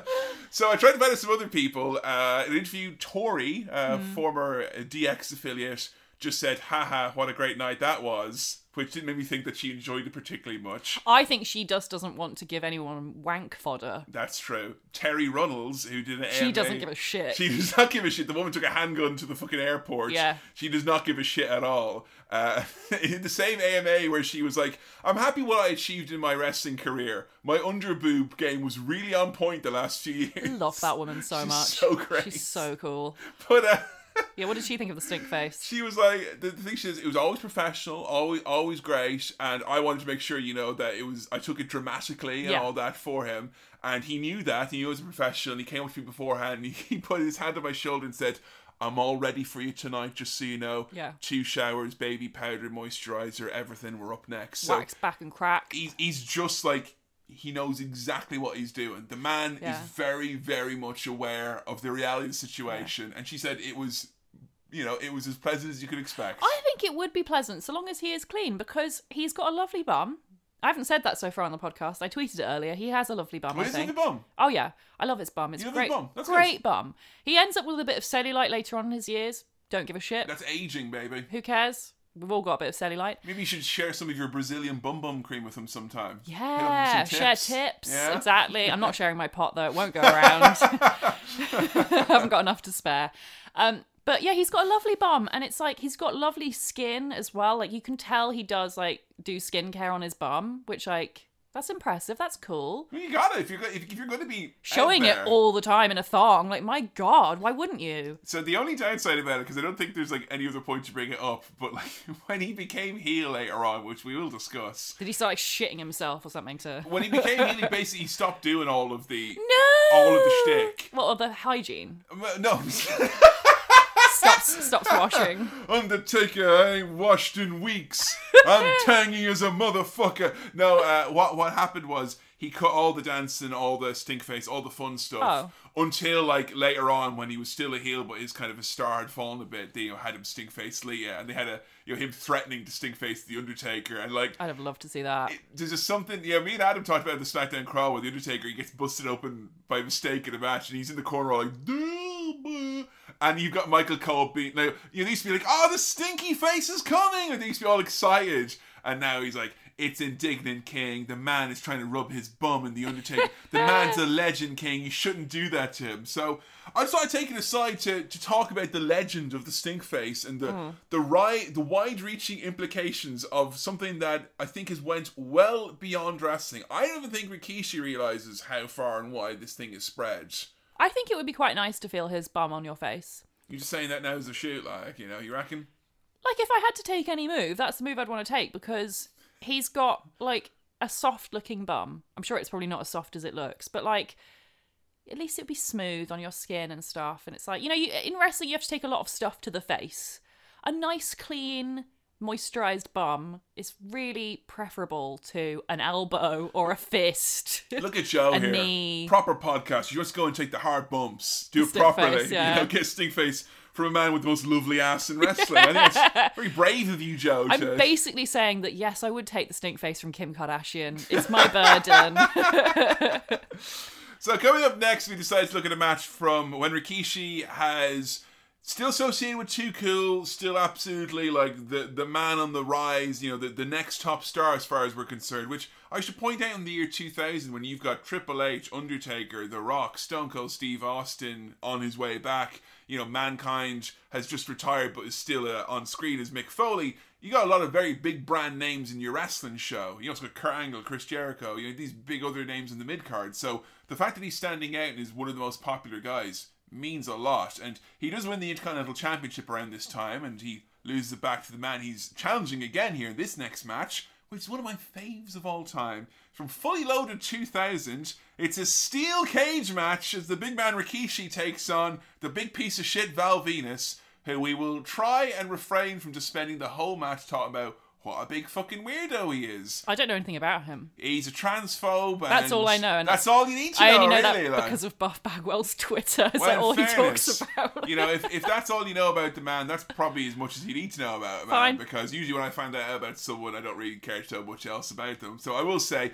watching this match, the recommendation is to think about that when you see Val Venus get thrown around pillar to post, because he gets the shit knocked out of him in this one, folks. It's funny that Val Venus is such a transphobe, given that you think he'd be able to relate to the trans people's suffering of being constantly asked about their genitals. I know, right? Because the man famously had his penis cut off. And I bet people ask him about that all the time. He's probably bored of it, a bit annoyed. I love that you remember that more than I remember it. I watched it on TV. The only thing I know about him.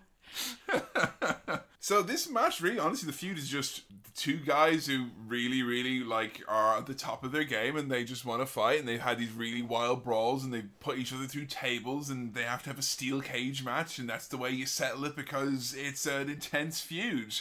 Were you anticipating anything from Rikishi, given the fact that they're in a cage? Like, were you expecting, what happens at the end of this match to happen, I guess? Do you mean, did I expect him to jump from the top of the cage? Yeah, I don't know if that, does that come into your mind when you see a cage match and people coming into it? Yeah, it does. Yeah. I'd be disappointed. I honestly would feel let down if I saw a cage match and that didn't happen. Jesus Christ, yeah, high expectations, baby. In fact, I'm going to say this now. I think they need to make a permanent change to cage matches, which is to just lock that gate door. Yeah, I was saying this is one of my favourite matches of all time, but I think this one you struggled with at points because of that rule. We explain what is the door in the cage. What's the issue you have? So they come into the cage, unlike Hell in a Cell, which is lowered down onto them, basically. The cage has a door that is locked from the outside by a referee. And the rule is, to win a cage match, you have to basically escape the cage, and you do that by either climbing up the cage, which is 20 feet high. It's fucking tall. Yeah. It's a cage, so it's not like designed to be climbed up. Also, chicken wire. Chicken wire cuts your fingers. It's not easy. That's the thing. The trade off. That old school cage you would have seen. Owen and Brett wrestle in. That's a big blue chunky cage. Basically barbed wire. So this thing is less dangerous to work with, but harder to climb. Yeah. But also more prone to cut you. Yeah, so you can do that. You can climb up the 20-foot barbed wire cage, which will shred your fingers in half. Or you could walk out the little door that there is, which the referee will open for you. You don't even have to open it yourself. You have to ask, though. You have to ask the That's referee bullshit. to open it. They never fucking ask. No one ever asks. They just wander over gesture. there. That's not the same. It's shit. It's so shit. And yet still in wrestling, it makes no sense. Why would wrestlers even bother climbing the cage when they could just walk out the door? It's so dumb. I hate it so much. I clearly, like a lot of wrestling fans, willingly suspend the disbelief of that, because I was about to turn to you and go, no, and literally as I was saying that, they were like, the door was open and they were just both stood there. Yeah, that's it, because you have it slows down the pacing of the match, because you have the wrestlers then trying to pretend as though, I'm just too exhausted to walk through this already open door. But I can climb a 20-foot cage. Fuck off. It's so stupid. I hate it. Let's focus on some nice things, like Val Venus being thrown into the cage over and over and over again and bouncing around. That was good. That was fun. And I also liked when Val, he uses the cage to kind of go from the top rope to the middle rope, and he does kind of a springboard off of it, which was impressive and immediately overshadowed by Jerry Lawler going, That's all Jerry Lawler should do ever on commentary, just make that sound. No, if you do a dive, he should go, and if he does a springboard, he should go, those are the only two acceptable Jerry Lawler commentary noises. And when something sad happens, he should go, oh man. There is a surprising amount of tippity-toppity cage match action on this one. They are up there near the top. They are sidestepping. They are, but why? There's the door. Just go through the door. I think what it was more for them to show you, look at Rikishi. You bet you think he wouldn't do this. Yeah, I wouldn't think anyone would do that because it's stupid. Just walk through the door. Just walk through the door. It's like, me leaving the house to go to the shops. What if I just climb over the back fence instead of going through the door that Kevin opens for me? Yeah, but you have to gesture to me to open the door. Oh, that's Joe. so hard. I'll just climb over the 20-foot barbed wire fence then. And you think it's all well and good, Joe, just go out the door, she says. I don't want to walk out the door willy-nilly, Joe, and then have Trish Stratus, of all people, slam it in my face, yeah? I'm not taking that risk. You can leave through the front door. I'm popping over the back wall, thank you, like a sane person. Nothing will ever go wrong with jumping off a 20-foot cage, will it? Ever. Somehow when they're up in the cage, just kind of punching left and right, Val gets a gusher of a cut on him. Yeah. I think that must have been the old hard way that happened. It looks it because he looks kind of beaten and tired in that way that you look like if you've actually been in a shoot fight. I was obviously not feeling very, very good about it. Or maybe it's just, all the shit that's going on that's making life harder for our trans friends recently. But I just wrote down my notes. Val gets all beaten up and bloody and he's all, stop, this is great stuff. This is why you love this match, is because I think it's just taken on, the way it takes on a different meaning maybe in when you look back on things like this. I like it for different reasons as well as the original reasons why I liked it. Both men fall off the top of the cage and hurt their willy onto the rope, and I think that is honestly one of the sore-sucking things that you could ever do. Maybe they should have just walked out the door. Well, here's the thing. Because there's no penis slapping machine. That's true. I don't know. Unless Trish is gonna... I don't know. You've got to be careful.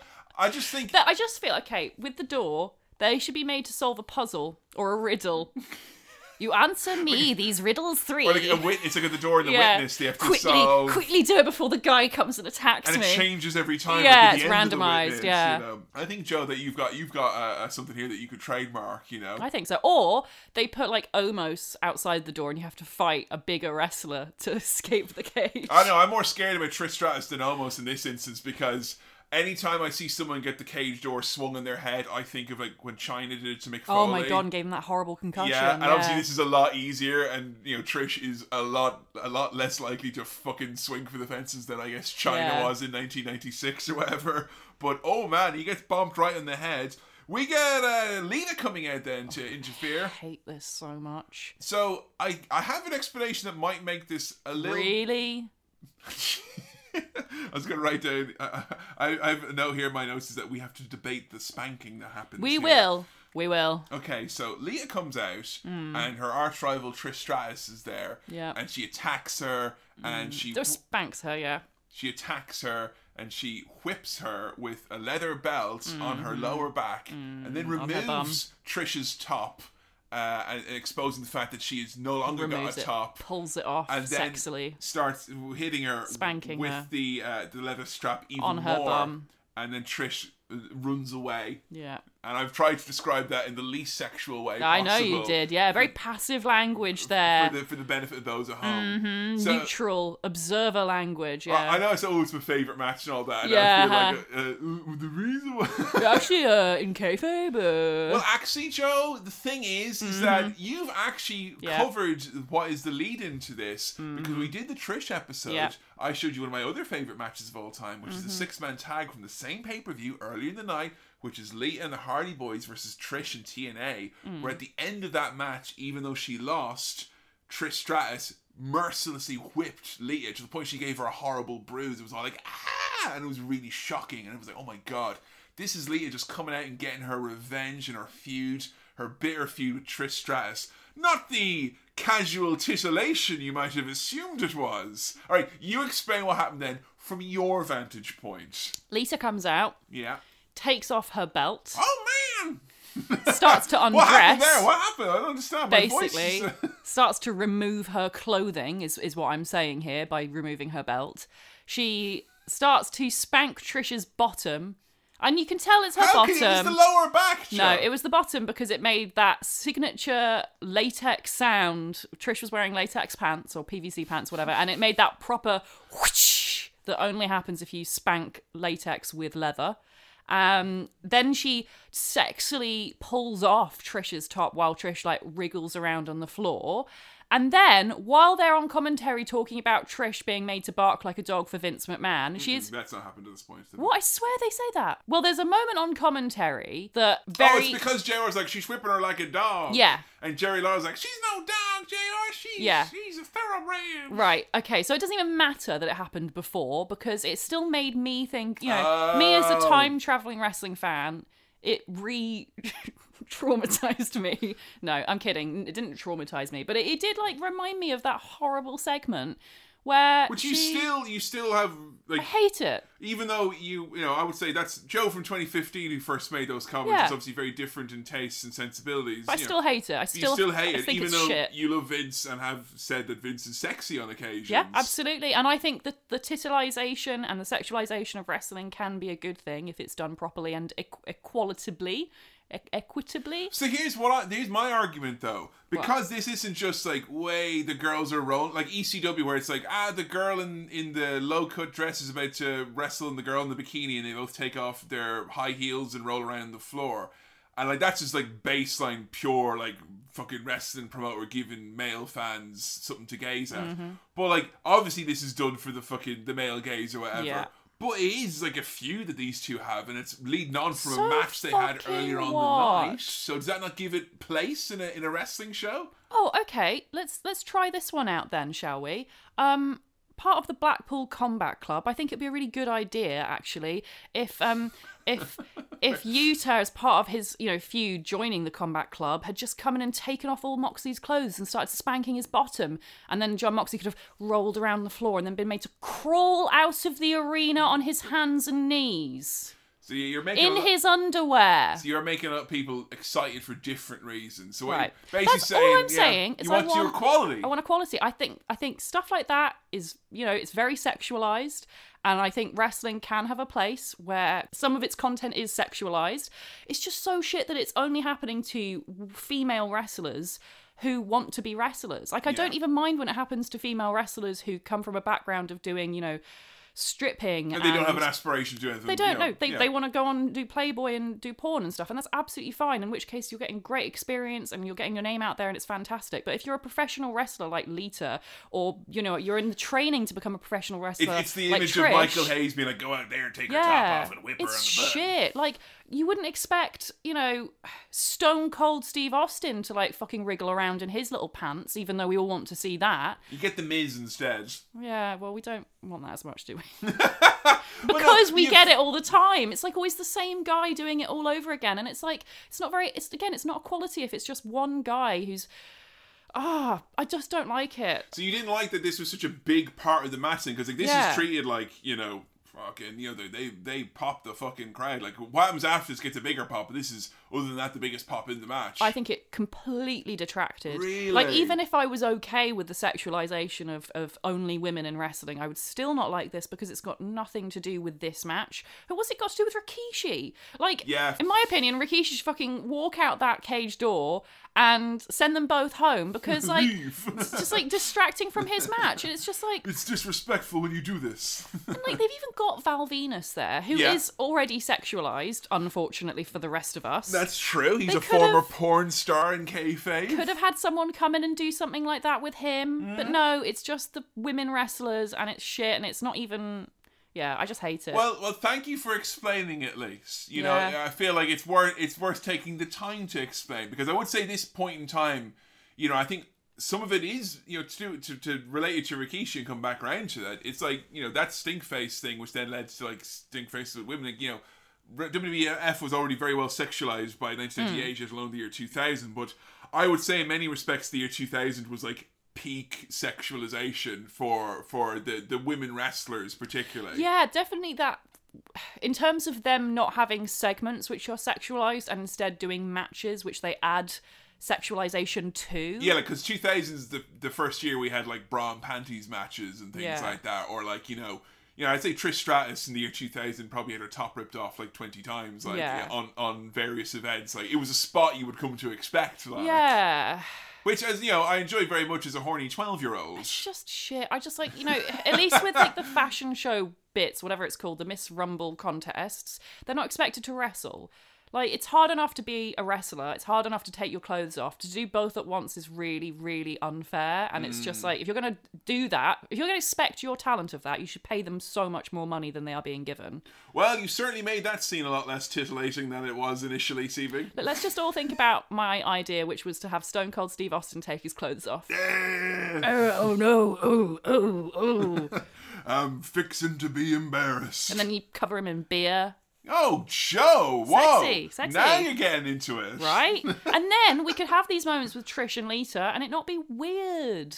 I did like, if one thing, this segment gave us, or this part of the match gave us the absolute gem of a line from King, which is, "Oh no! Val Venus is Trishless!" Aren't we all? The referee is down and Rikishi is heading up to the top of the cage. Mm-hmm. And it's like, right, case in point, you've climbed up, very impressive. You're going to climb out now and win the match, right? And then Rikishi starts sidestepping. He's so slow. It's like fucking Hitman. Like, I love it. Real gingerly. Like, I think he could do it faster, but he's building up the crowd. Oh, yeah. He's like making them... milking it. Yeah, exactly. He's making them wait for this. He's about to jump off the top of a fucking cage. Yeah, don't rush it. Yeah. Cody, here you go. Yeah. Like, take your time. Also, look where you're going. Yes. So he sidesteps. He like kind of looks around. The crowd are basically filling in the blanks. JR just fucking, he's on commentary with a man called the King, but JR is the King here with the lines here where he's like, no, don't do it. Like, he's realizing what's going to happen. He's like, you're going to regret it the rest of your career. No, don't do it. No, Rikishi, no. And he dives off the top, and it's fucking incredible. 400 pounds, even if it's an exaggerated weight. If he's fucking 300 pounds, that's still the most incredible thing. Like, you can see from the way he splashes, it's like his body is not designed to fall at that velocity. It's a miracle he didn't break his fucking legs. I know, because he lands on his feet. Like, his legs are so heavy, I wonder if it's because of that they kind of almost... You can't flip him back the way you would, like, in a typical splash. No idea. I don't know how he didn't break his shins. It's just incredible. Like, and it's nothing to do with his weight for me. It's just, like, the way he landed. Yeah. It's like, generally in wrestling, you don't see people jump from that height and land on their feet because you are told not to do that. I mean, to do that as well, and not to fucking kill the lad you're doing it to. Because I remember my mind being blown. I forget who it was. Actually, no, it was when I was doing the Fight Like Apes wrestling gig, where I, like, got to talk to some wrestlers and ask them loads of questions and all that. Just fill in my blanks. I need to know.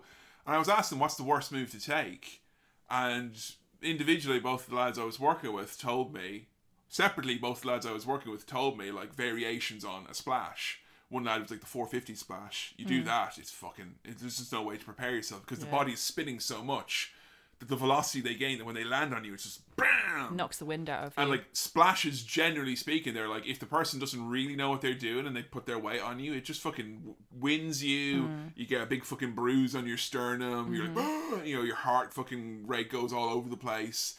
So yeah, like the fact that he was able to do this and not absolutely maim the man he's working with, like it looks incredible. The fact that Val is bleeding, so that Rikishi is, you know, he's also got a trickle.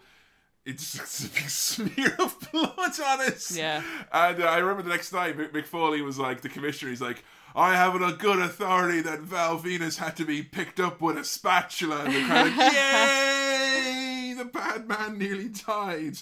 So we have the spectacle of a 424-pound man diving off the top rope. Taz comes in, knocks out Rikishi with a camera. And then Rikishi like gets his belt off and he starts spanking Taz, and then he sexily removes Taz's clothing, and then Taz is made to crawl out of the arena on his hands and knees in his underwear. By God, she's proven the point again, King. What is happening? So Val Venus squirms and crawls and gets like half a fucking fingernail on him, gets the pin, and even though Rikishi had the moment, Val keeps the championship in a very hard-fought, surprisingly bloody cage match, which there was obviously issues outside of the ring, and I was wondering what your thoughts are on it. Did what happened that you didn't like impacted so much that you didn't enjoy the match? How did you get on with this one as a whole?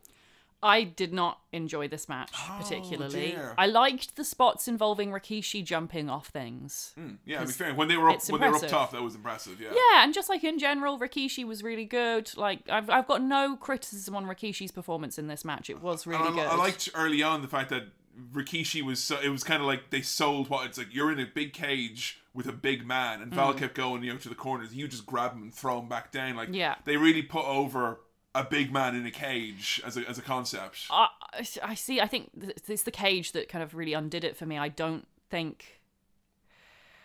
To me, a big man in a cage is not something I'm like, yay. Yeah, the cage, it seems now, is like something that is actively working against you during the match. Like it is, because especially with certain styles of wrestlers as well, and I would include Rikishi in this, is because flippy maybe isn't the right word, but he's really fast and he moves around the ring with such velocity. You're not hitting the ropes as much when you're in a cage. You can't do that in a cage. You just can't run the ropes, and you can't like jump off the top rope and do all those moves that like I really love to see him do most. Instead, you get like, a third of them, and they're from a higher distance. Right, yeah. So, and you also can't really see them as well because there's a cage in the way. Yeah, the visuals of the cage is always a bit difficult as well. And then this spot with Trish and Lita, and then Taz coming in. There's too many interferences. It was just, it completely distracted from the whole thing. Did not like it. Fair enough. Swing and a miss on my account, I know. It's really weird and interesting when your favourites are not my favourites. It happens. It's fine. I'm glad, because I don't want to be the guy who's just like assuming that you'll love everything I love. Yeah. And I think lots of this, now that I think about it in retrospective, is that this feels like almost like kind of a snapshot of the glory years of like, Mick Foley's the commissioner, and Rikishi's on the way up, and Taz is being used, and Trish and Lita are feuding, all like my favourite things from as a kid. So I think for me this was maybe on the indulgent side, and that's not before we talk about pizza party. Yeah, a little bit. So, speaking of this, what's your star rating then for this one? I gave it a 2. That's all right. Sorry. That's okay. That's all right. No, you know what? It's fine. I'm glad that you took the time to explain your perspective on it. At least, I see why. Yeah. And I think maybe in future I'm going to try. And if it's a cage match, I'll really try to think outside the box. I thought this might have been outside the box, but I think it probably was less so than I realised. That tricky door. I don't think Val Venus as well is the best opponent for... I think there are a lot of things going against this particular match for me. Yeah, I think, you know what? It was a culmination of a feud that you maybe didn't get to see all of, and, that was probably part of it too. I know loads of people, because, I gathered the tweets today. Well, this has come up as recommendations, came up constantly as people's favourite, like one of their favourite matches. So, you're not alone in loving this. And I should say as well, the crowd reaction. Yeah, they love this too. They absolutely... Rikishi... What's amazing to see is at a pay-per-view and a SmackDown, just 2 matches from Rikishi and all the dance segments that we'd seen and all that jazz as well. It's just how over the man was. Yeah. And just like, it's not, they want to see him do the dance and see him do the stink face. They're liking his wrestling. They're not liking him because he's a comedy character who does dancing. They're liking that as an aspect of him. Mm-hmm. And it's a great argument for more well-rounded wrestlers who have an entertaining aspect about them that doesn't necessarily define them entirely. Which is what we go on to the next chapter in Rikishi's career. So Rikishi, all throughout the year 2000, he's been built up, it feels like. They're associating him with The Rock more. Like, The Rock is saying, hey, this man's my cousin. And there's a few times where, like, The Rock has been beaten down when he's champion. Fucking Rikishi, he makes the save. Crowd goes absolutely crazy. And now that you have, at this point in time, no Mick Foley, Stone Cold Steve Austin is, of course, as well. He's injured with his neck problems. There is a bit of a spot there, and it's feeling like maybe he's going to become one of the next top guys, because the crowd are chanting his name and they love everything that he does. He's shown that he can be at that high level. Well, Steve Austin is gone because he's got problems with his neck. Those problems stem back to his time wrestling with Owen Hart, and he broke his neck there. He had neck issues prior to that as well. But in kayfabe, you know why Stone Cold was written off? It wasn't because he was suffering from nagging neck injuries from years prior. The kayfabe reason Austin was gone? He was run over by a mysterious assailant in a car at a wrestling show. So Survivor Series 1999, Austin got run over with a car. Stone Cold was just hanging out in a car park, standing still like a normal person does in the middle of the night. Imagine that. Imagine just going to an empty car park and you see Stone Cold Steve Austin standing there in silence, not even doing anything. You'd want to run his ass over as well, Joe Graham. Is that what you're saying? Fuck yeah, that's scary. Run him over. Yeah. And this is when you realise what's he doing? That men and women have got very different relationships with car parks at night. Yeah. Because I'm like, I remember one time I went to a car park at night and there was like a barrier that was working on its own, and we were all like, wow, it's haunted. This is fun. I don't think I've ever been in a car park at night on my own. I would go so far out of my way to avoid car parks at night. Steve Austin obviously fell between the cracks. Yeah. He was neither enthused, but he got ran over. So he was written off in November of 1999. We had nearly an entire calendar year of Steve Austin not being on the show as a wrestler. But he was doing his kind of promos and stuff like that. For 9-10 months he did. He came back for one night at like Backlash to help The Rock out against the McMahons. Yeah. And he was like clearly, neck brace, like, in a bad way. Like, he shouldn't really have been there. He put on weight. He didn't look like he was in a good way. So he then comes around like October time. It's like, right, Austin's coming back. And he wants to find out who ran him over. And like as a kid, for me, this was like Who Shot Mr. Burns times a million. Yeah, absolutely. Because I cared about Steve Austin. And I was like, I want him back. Even I was familiar with Stone Cold being hit by a car. And they did all these really great things. Like you'd have like the wrestlers starting to get paranoid because, like I remember in 1998, Austin would just come out and stun everyone just because. And he's like, I'm going to come back. I'm going to ruin every fucking match. And you'd have everyone from like Right to Censor being like, no, I know y'all think we'd be involved, but no, not us. We'd nothing to do with it. And like all the obvious people like, The Rock or Triple H, having alibis for the night, or Vince McMahon having an alibi, like just people getting their defenses in line. Cops are showing up to interview people. Who could it be? It's The Rock's rental car, but The Rock reported his rental car stolen that night. What's happening? Stone Cold's coming back. Mick Foley says he will find out who does it. You just have to trust me. Steve Austin is ruining everything from tag title matches to opening contests. He's just coming out in his hat and jeans and stunning everyone and hitting them with chairs. Mick Foley's like, please stop ruining the show. If you keep ruining the show, I'll have to suspend you. Austin stuns him because he thinks you're not going to find out who ran me over. So Mick Foley is like, right, I'll give me 1 week. I guarantee you I will find out who ran you over, Steve Austin. And we watched the few segments leading up to this, including where Shawn Michaels was accused of being the obvious guy who ran over Stone Cold Steve Austin. I want to give you a little flavour of like what was going to happen. What do you think to these segments and the kind of atmosphere they created with them? I was disappointed, and I hate to say that, but it's because this whole like storyline is legendary to the me. Concept as a whole is a great concept. Yeah, it is. Execution leaves a bit to be desired. I think it's the only wrestling angle I was like aware of before like doing this podcast. Yeah. And And then the fact that, like, I think you guys in the AE podcast were kind of covering this era when I first met you. So I was very much aware of this whole storyline and that Rikishi was going to be the one revealed to have done it. And I was just hoping for, I don't know. Logic? Impact? I mean, like, no, to be honest, I was hoping for Columbo. Oh! I really wanted, like, Columbo to come out and sort this mess out. Foley does his best Columbo. He's straight up, no. just one more thing. No. You suck, sons of bitches. I was expecting, like, proper interviews, like, sit-down interrogations. Yeah. I wanted, like, evidence. I wanted, you know, opportunity. Motive. Yeah. I wanted it to be actually, like, a proper mystery. As like, opposed taken to just, seriously. Like, in-ring promos and interviews, which is kind of, yeah. Like, with the bit with Shawn Michaels... How much cooler would it have been if instead of in the ring you have... Like, I know they're going to do it like that because it's Shawn Michaels and the fans want to see him in person. But, like, how much cooler would it have been if they'd had it in, like, a backstage room with, like, a single light on a string? Like, and Mick Foley there with, like, a torch being like, come on now, Shawn Michaels, tell me the truth. Slamming his hand on the table. Tell me you did it! And Shawn Michaels just being all cool and like, well, this is why I didn't. Oh, well, instead you got lots of in-ring wrestling promos. No. And another thing I wanted was to go back to the scene of the crime, Mick Foley with a magnifying glass, looking at bits of evidence. You like want him to Phoenix Wright it, like. Absolutely. Yeah. Look at it in 3D, Mick. Yeah. Feel the vibrations. Check the shoe size of the footprints. So, like, you said you were aware of this, you know, this kind of the storyline, the reveal and all that.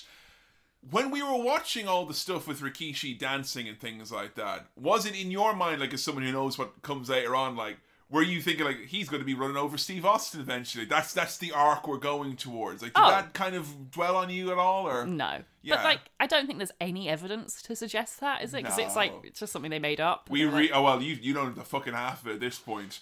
So Rikishi is in the ring with The Rock, and Mick Foley comes out. He's like, I finally have figured it out. Here's the big reveal. And everyone's thinking it's going to be The Rock that he's fingering, or even himself. It's me!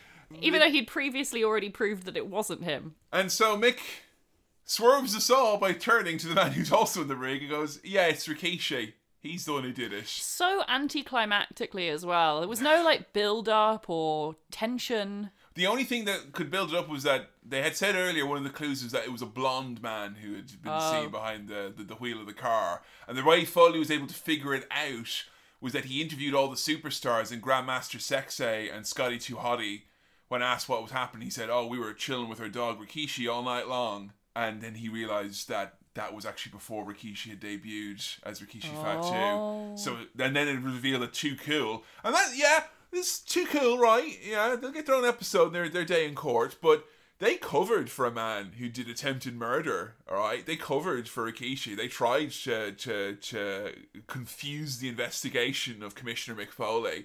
And I don't think enough fans talk about their complicit nature in that. They almost let that man get run over like a dog in the street. So how dare you, Brian Christopher and Scotty 2 Hotty.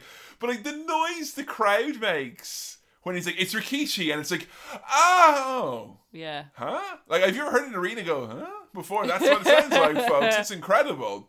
But Rikishi's got his reasons. And you were actually impressed with the reason. When he said it, you were like, oh, okay. Yeah, his reasons do make sense. So what are Rikishi's alleged reasons for doing it? His reason is that he did it for The Rock. And he did it because...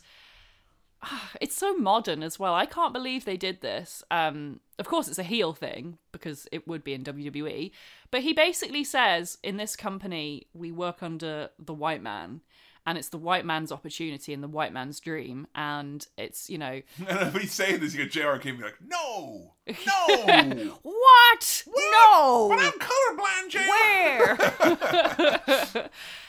But yeah, Rikishi basically says, like, look at all of the champions, like, they're all white, like, and even, you know, from my father's generation, you know, with the exception of him and his family, like, they were all white men. They were all white men who were champions, and it's always white men who get the titles, and it's not fair. And, you know, now you've got Stone Cold Steve Austin, he's the new white dream who everyone fucking loves, and meanwhile you've got The Rock, and The Rock is actually better, and so I was just doing it for you. And it's, you know, in the time when Austin was gone, The Rock was already a star, but he became like the top Megastar, guy. yeah. And like the idea that someone would do this and it like kind of implicates a face, but the face is like, I didn't ask you to do this, I didn't want you to do this, I didn't need you to do this. Like, that's an interesting hook, because then you got Rikishi doing these interviews where he's like, fans won't even look at me anymore. They spit on me in the airport. But you know who's really proud? My family. I've elevated them. They're so proud of what I've done for our people, for our culture, for our wrestling family, for our name, what it means now. It's just a shame that The Rock didn't take some of those acting classes at this point in his career, because he cannot sell this segment for shit. He looks so miserable. He just looks sad. Well, you see, Joey, I don't know if you know this, but The Rock transcends race as he's he's so confused by Rikishi talking about white men. He's like, what is that? Like, I've never heard of race before, because I am not a race. I've transcended it, allegedly.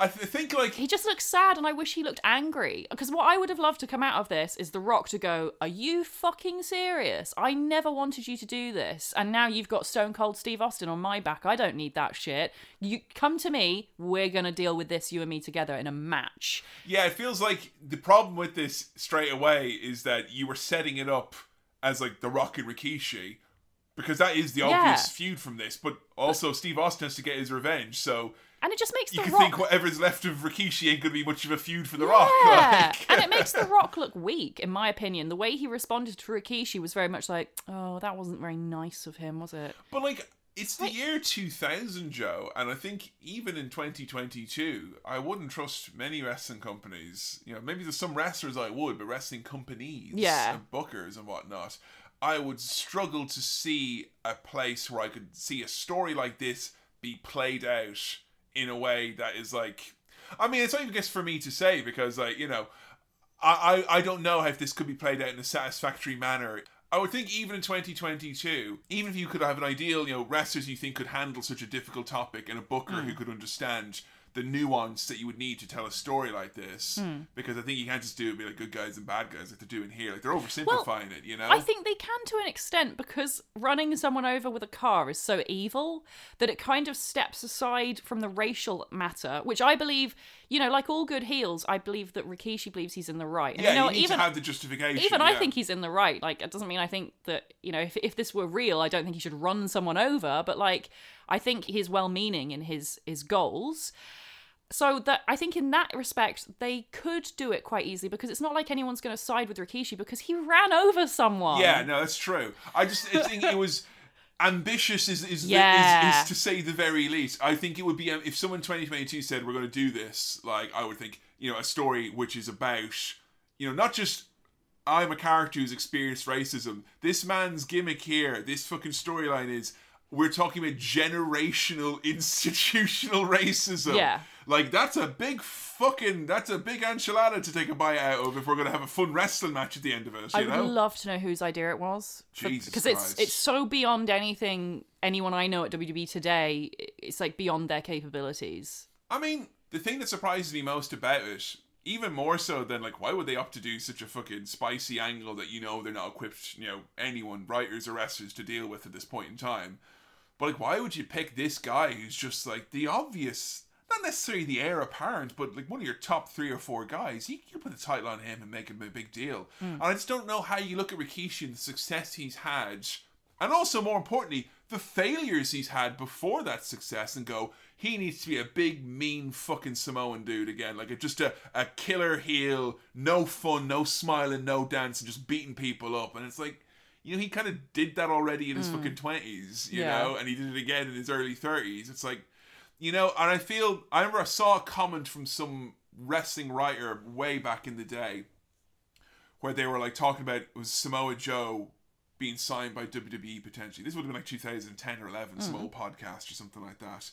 And they said words to the effect of, oh man, Samoa Joe, the way he is, that's like what Vince and the gang wanted Rikishi to be back in 2000. They wanted that, like, strong killer, the silent fucking assassin. You know, and Samoa Joe's got that meanness in his eyes, and he's got that fucking ferocity and that intensity. Rikishi does have his own intensity, but he's not that kind of guy. He's not the dude, like the fucking guy who's going to torch you in the ring with his various, you know, evil wrestling holds. And He's not got time. Yeah, He's got better things to be doing. like, other than the fact that they're both Samoan and big dudes, like, I don't see it. Like, I do see the similarities. I personally do see the similarities to Samoa Joe. There were moments where Rikishi was really scary, where I did see that similarity, and I was like, God, he's intense. He's handsome. You know, like, there were definitely indicators that reminded me of Samoa Joe, but like not to the point where I thought either man was remotely treading on either man's toes. Like, they're very much their own thing, and I don't think Samoa Joe could do Rikishi's gimmick, and I don't think Rikishi could do Samoa Joe's gimmick. They're different. There's certain gimmicks that I think should be tweaked and not completely wiped. Yeah. And generally speaking, I always take it from Cole Cabana's playbook of, like, you know, if you're the wrestler who makes it on TV with a dancing gimmick or something like that, you're sorted for life, because you can show up to any weekend, you know, local indie show, do the dance, yeah. You know, one or two punches and you'll get your payday, and people will be just as happy to see you. And I think, like, Rikishi, it's just, of everything we've seen so far, I think that it's easy for you to probably see that those of us as kids at the time were not queuing up excited to fucking see Rikishi, the lad we like to dance and pretend to be as. Like, no one was taking my glasses and asking to be Rikishi and dance after this, folks. No. It's pretty grim times on the playground if you were a Rikishi fan. But I feel that's more to do with WWE's boredom of its own storylines and characters. Like, it's like they had something good and they were like, yeah, but I'm Vince McMahon and I'm bored now because I get bored easily. We'll get through this next match, or last match, and then remind me to tell you about them getting bored with storylines again. Okay. Because I think if I tell you the next bit before we do this match, you're not going to want to cover this next match. So, our next match we're going to be talking about is Rikishi versus Stone Cold Steve Austin from No Mercy in 2000. And Rikishi, not only did he do it for The Rock, he's doing it because he's got all sorts of nasty tricks and jibes he's going to throw at Stone Cold Steve Austin to build up to this one, Joe. So, Stone Cold Steve Austin is patting about in the ring, talking about Rikishi and how upset he is that he ran him over with his car. And let me tell you, it's a 5-star performance from Steve Austin, who literally screams so much he loses his place. He's like, I gotta step up my own little man's ass, you little man's ass is so big, here's what I can do, Stone Cold Steve Austin. Yes, I'm excited for the wrestling match. This was Austin's first match back as well after injury.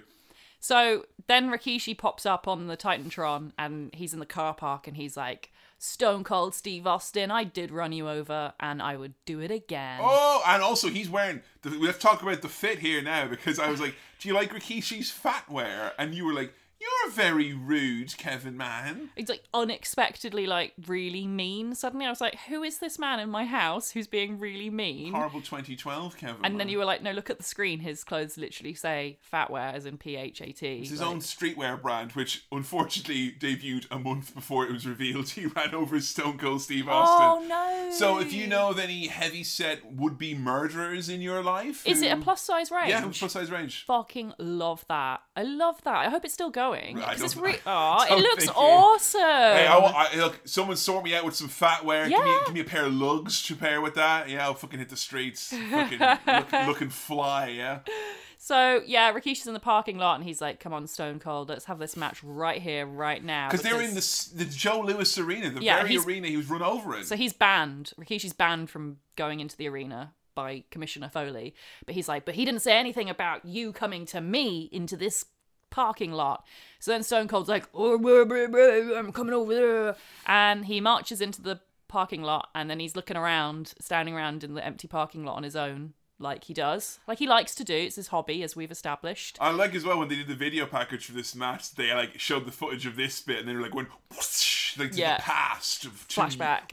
Of 9 months prior. Whoosh. And then this car comes careening out of nowhere and swerves right by him, and Rikishi's massive head is sticking out of the window with his arm, and he's like got this cheesy smile and he's like, Stone Cold Steve Austin, I'm gonna run you over in my car and I'm gonna beat you next week at the wrestling match.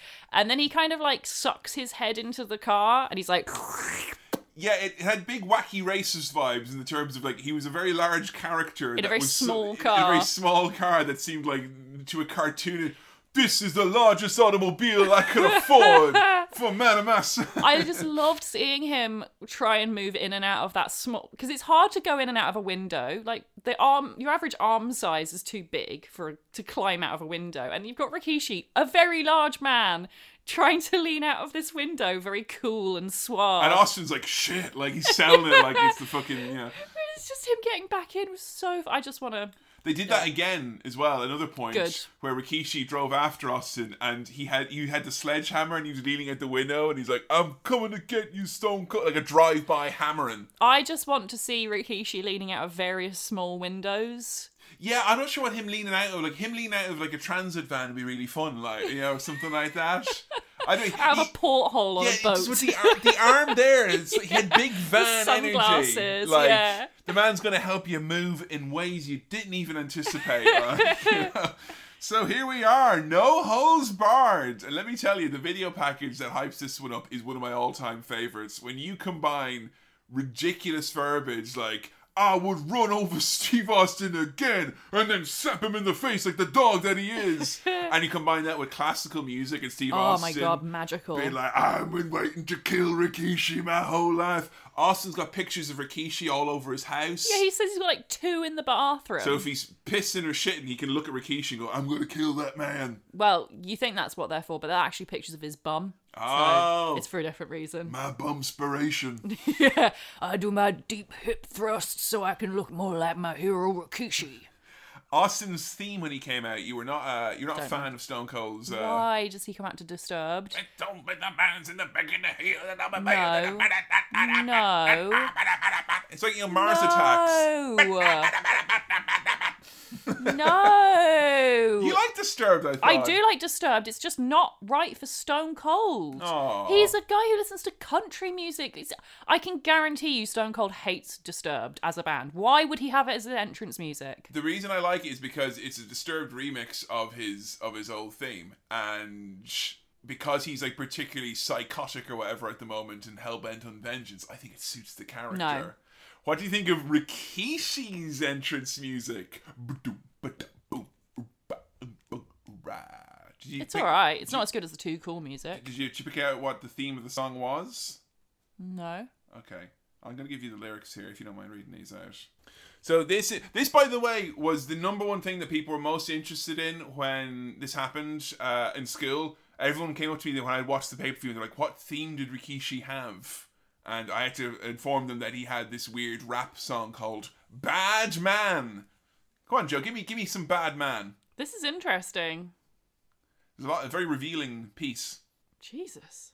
I was expecting you to read it out. Oh, no, I will. I was just like a couple of words ahead of it because I was only going to read out the first paragraph. Yeah, that's what I figured. It's quite long. But the later paragraph is really dark. All right, give me the first paragraph. Give me a taste of the later paragraph as well. Okay. So the first paragraph is, I'm a bad man, given bad men bad looks. Prince among thieves and crooks, want bad women, bad cars, bad runs, bad dudes. I'm making my own rules. Got the bad runs, baby. I like that he's got bisexual energy in his lyrics. Like he wants bad women and bad dudes. I don't know what he means by bad runs. Do you mean like toilet? That's what I thought. You got the runs real bad. I want bad runs. He's a fucking nihilist. I want the shits. Then the next bit is very Samoa Joe. Shush, go to sleep now. Yeah. Go to sleep now. Oh, yeah, you're right. Yeah, very Samoa Joe. But yeah, then the later bit... Go on, give it to me. I'm not going to read it all out because it's quite long. It's also very violent. It's about guns and murder and stuff. Jesus. And, like, roaming the streets. And, like, the streets changed me. And I've been fucked up ever since. And pointing a gun in a little boy's mouth. It's really fucked up. Pointing a gun in a little boy's mouth? Killers ran in his house, tied his spouse, cocked the ammo back in the little boy's mouth, been fucked up ever since. Jesus Christ, Rikishi! Scared murderer, brought me and bust me a gun ever since, roam the streets, no love, the streets changed me. And that's why I ran over Stone Cold Steve Austin. Well, that's a dark fucking verse. Yeah. Jeez, I hope he gets to the ring nice and quick. We don't have to hear any of those second or third verses there. I know! It's not very PG, is it? Jim Johnson, you alright, dude? Is everything okay? Like, the fucking dark side of the theme. He's definitely just watched The Wire. He's like, yeah, getting inspiration. Like, I tell you what, Rikishi is really trying here. He's giving it the fucking mean look. He comes out with the sledgehammer. He is not really booed very strongly, though, when he comes out. He is, because he's correctly holding the sledgehammer, and the audience appreciates that fact. I see. They get it. They're like, that's a man who knows how to do hard labour. I thought it was very disrespectful, Mick Foley's entrance music with the car crash sound. Come on now, a bit soon, isn't it? Yeah, he wants to be declared the winner because Austin hasn't shown up yet. Which I love that he's like, I'm a merciless killer. Also, I'm a cheater and I want to win without wrestling. It's kind of falling apart at the seams already.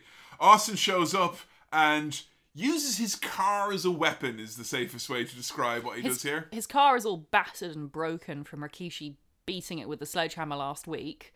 And then he comes out and he tries to run over Rikishi. Yeah, it is remarkably similar, this match, in some ways, to Steve Austin versus Kevin Owens in the recent WrestleMania. Yeah. In that it's a lot of brawling around with Steve Austin in a t-shirt and shorts. They kind of brawl through the crowd, and there's some weapon shots and bits and bobs. Someone pours beer on Rikishi, which is very disrespectful and rude. They're throwing all shit at him. Like, when they go into the crowd, he's been pelted with stuff. Poor fucking guy. Like, if you're going to do it to Ivan, do it to Stone Cold. He's going to be covered in beer in a second anyway. Yeah, but also as well, like, you know, they're out wrestling in the crowd. You see Austin, he's wearing all black. He takes a bump on the outside. He's covered in dirt. Rikishi's all sweaty and sticky and oily, just covered in fucking shite. It is really... And he just gets beaten up really bad here. Yeah, he's Stone Cold's whipping him with his belt, but in a lot less of a sexy way than Trish and Lita. It's very much on his back, and you can see welts on Rikishi's back. Yeah, he's covered in all sorts of marks and all that. He starts bleeding. Austin gets him in this hangman spot with the rope and the ring apron.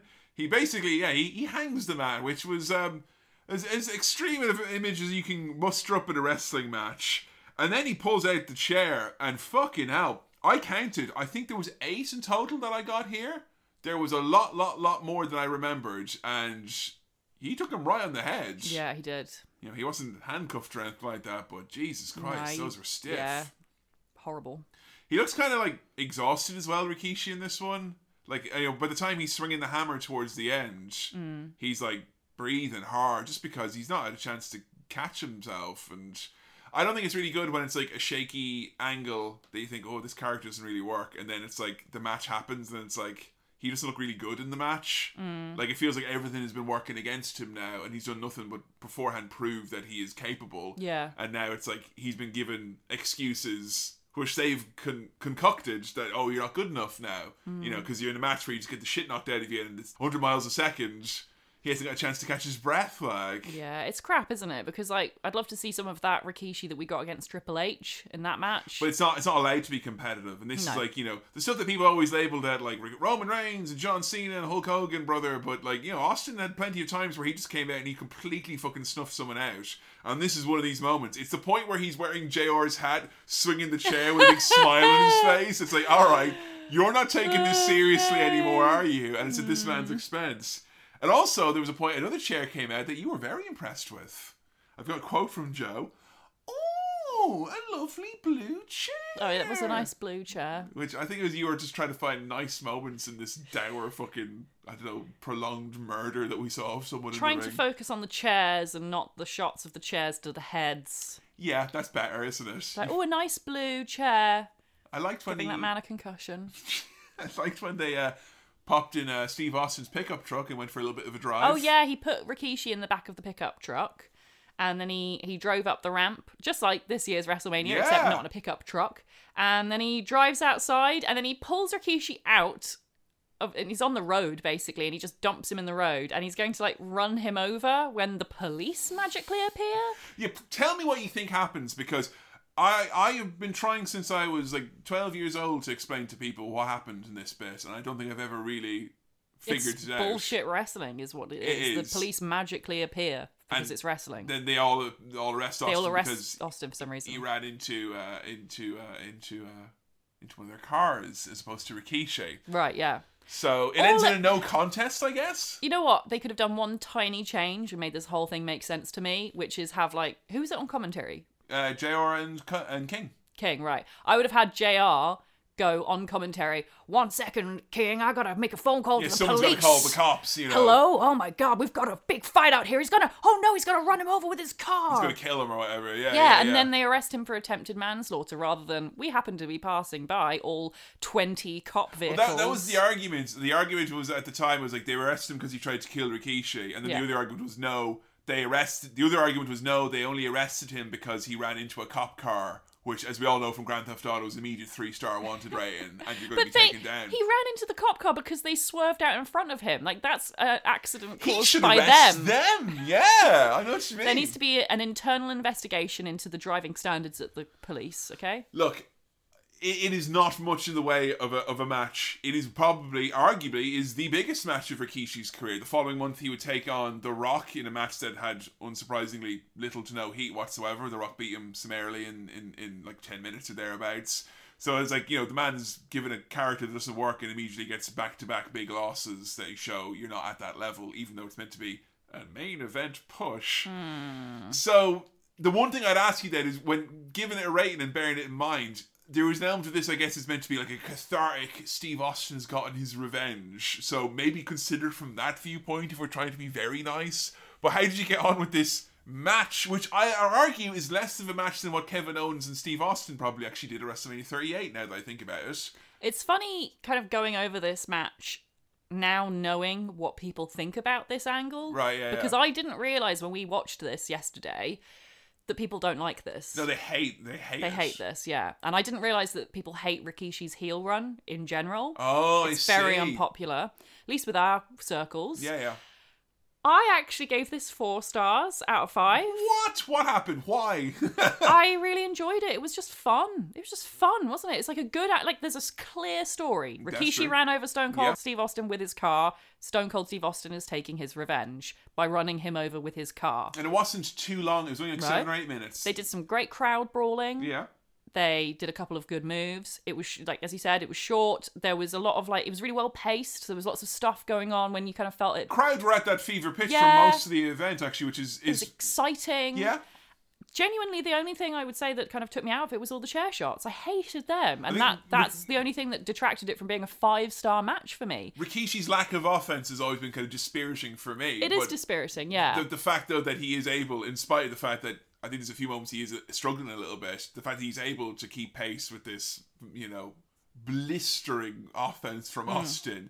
I think anyone who's going to be the first person who wrestles Austin was going to be, absolutely fodder. But it's just, why would you make the man fodder and then, you've meant to do this big angle? And there was no chat really of the white hope for the race angle here. I bet there wasn't. That was pretty much dropped immediately. And now I can tell you why people hate this angle even more now, Joe. Because it turns out after the fact, when Rikishi tries to run over Steve Austin, he fucks it up, damn it. He tries to beat Steve Austin in a match, he fucks it up, damn it. He tries to beat up The Rock, he fucks that up, damn it. At Survivor Series, it's then revealed Triple H was actually the mastermind all along. And that Rikishi was just a hitman for hire. And Triple H ordered Rikishi and paid him to run over Stone Cold Steve Austin. And he did that because he wanted to become the top star in the World Wrestling Federation. That's how he was able to marry the boss's daughter and become champion, take it all over. So Rikishi went from being like, conflicted martyr who's trying to strike a note for his maligned in kayfabe and in real life, people, the Samoan wrestling heritage. And instead it's like, he's a thug off the street who Triple H pops some money in, and then he's like, go run over this side. He goes, yeah, sure thing. And he just becomes Triple H's henchman. He's like a mid-level baddie. Because, like, in kayfabe then, what? Triple H goes, yeah, Rikishi, I want you to take the burden for this one, man. And Rikishi's like, okay, yeah, what's my reason? Like, why should I tell everyone why I'm doing this? I don't know, just make it a race thing. I don't give a shit. Yeah. Okay, yeah, I'll do that then. And make sure you take The Rock's car keys as well, because then it'll implicate him. There was actually a part before they revealed Triple H where Rikishi was like, there's the man who gave me his car keys. He points at The Rock. He's like, The Rock's the man who told me to. He's the mastermind. So it's like they had 5 different fucking ideas. Oh my god. And before you know it, Rikishi, I showed you him at Hell in the Cell getting the chokeslam off the top of the cage from The Undertaker. And I was shocked with that. He was the kind of the 6th wheel in that match. He didn't seem like a big deal. At that point, it was like, well, you've lost all these people. You're not even a guy who tried to kill somebody. You're a guy who, like, was told to do it and went, oh, okay, and you didn't do it properly. And, that match, he takes that big spot. He takes the chokeslam off the top, and I showed it to you. And it was impressive enough. He lands on the big hay and, goes all foof. I remember everyone was just Like, oh, well, it's not like when Mick Foley fell through the cages or fell off the cage, or when Shawn Michaels fell off the cage. It's not real because he fell into hay. And he said in a shoe interview, always, take this stuff with a pinch of salt, kayfabers and workers and all that. But he said that injured him, that spot, because they removed the suspension from the van so that it would make more of an impact and kind of a whoop. What, did they think the hay would protect him? Well, they figured that they had padding and stuff in the back with hay, but what happened was because the suspension was removed, when he hit the truck, it went boom junk. So it made a big noise, but he got hurt. And yeah, he was then put into a tag team with Haku, the toughest man in wrestling. But it was just kind of like, you could tell, we're at that point in SmackDown now where you could tell his injuries are piling up on him, all these little nagging injuries, and his weight is creeping up. And the one sad thing about this is that they did do a moment, it was in May, where they were using him as the henchman or whatever, and he was meant to just go beat up the Undertaker. You're a henchman, says Vince and Stephanie and all that. And Stephanie accidentally costs him the match, and then he turns face. And he gives Stephanie the stink face, and it's like, oh my god, Rikishi's a good guy again. Stephanie got the stink face. But his shoulder injury was so bad, it's like, sorry, I have to take 6 months to a year off. Aww. So it's kind of like I was shocked to revisit, and be like, oh yeah, he turned face again. Oh yeah, and everyone kind of forgets it. Yeah. And he does come back. He came back a few times in 2002.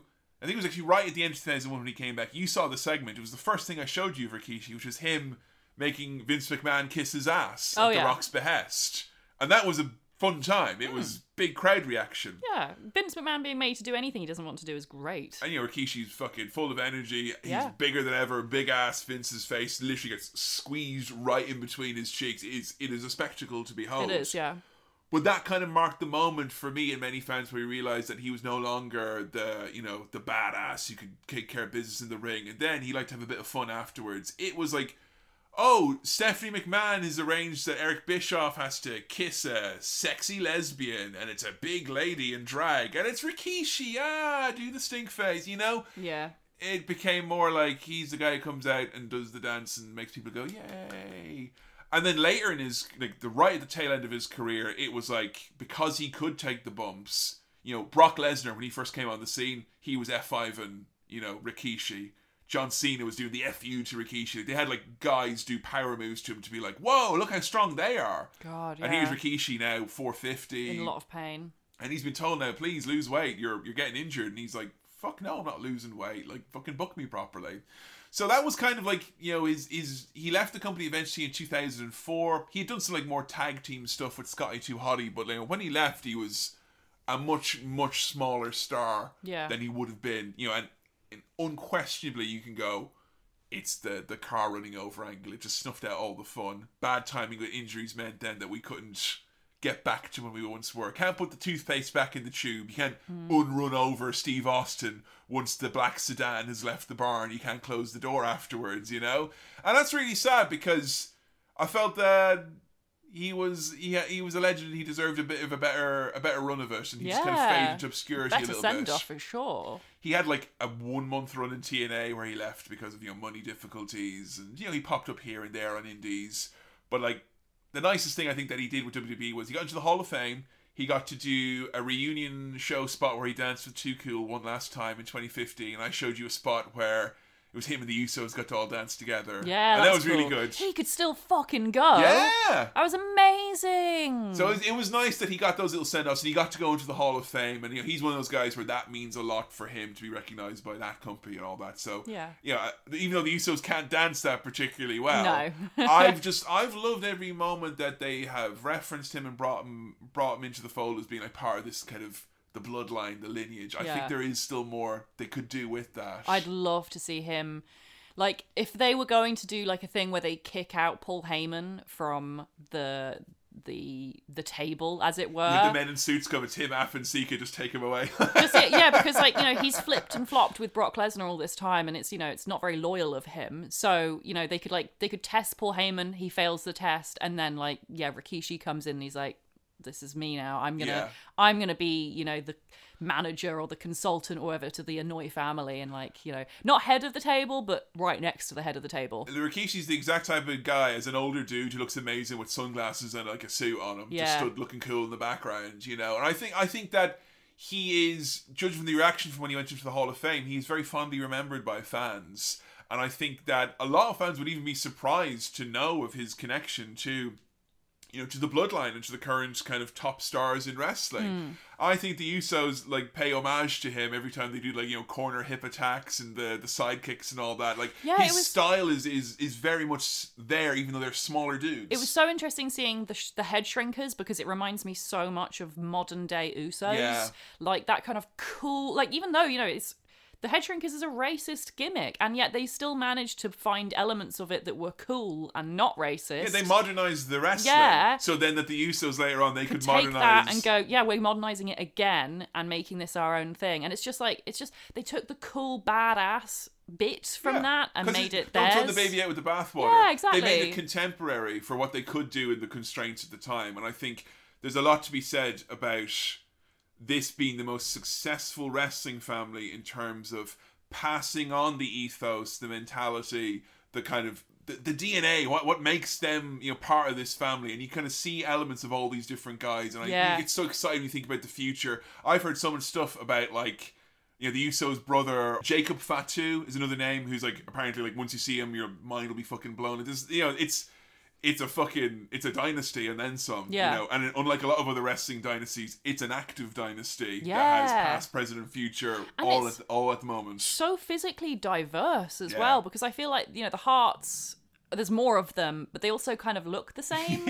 Like, tell me the difference between Bruce and Keith Hart. I'm begging you, someone Whereas like and even Owen and Brett, like they looked physically very similar. One had blonde hair, but like they're similar physiques and stuff, and in lots of respects similar wrestling styles. Whereas like the Anoa'i family are so, even though they've got this core thread that bonds them, each one is so unique. Yeah, like you would not mistake Roman Reigns for Rikishi, for Umaga, for The Rock, for the Usos, but they've all got their own thing that makes, even though they're all cool. Like, if that's one thing I could say about like all of them, which is again, it's weird. You can't think of a wrestling family where every member is cool. Yeah, and you rarely don't use the C word here on this show. No, but they're cool in all of their own different ways. I love that Roman didn't used to be cool. He just used to be a pretty boy, and he's kind of like, he's toughened up now. Yeah. It's just nice. I like it. They're a very cool family. It's nice though, isn't it? Because I think like Rikishi, we've had a nice time now looking at his career and looking at the highs, and some of the lows as well. But it's nice that it's given us an appreciation for kind of a bigger thing in wrestling as well at the same time. The bloodline. The bloodline, exactly. So Rikishi may not be at the head of the table, but he's damn near sitting up right near the top, because he's one of my all-time faves, and I hazard to guess, Joe, that you've gotten on well with the big man today. Oh, absolutely. And Rikishi's, I've come away from this with a new favourite. I love him. Yes. Well, with that being said, let's have a look at some of your tweets for How to Rikishi. First up from Refs as Wizards. I'd never seen that kind of athleticism and speed from a guy his size before. He was my first taste of a wrestler being naturally super over with the fans, but then just booked poorly and kind of wasted. Could and should have eventually got his moment like a Mark Henry or a JBL. Weird hearing JBL be compared to Rikishi. I don't get that.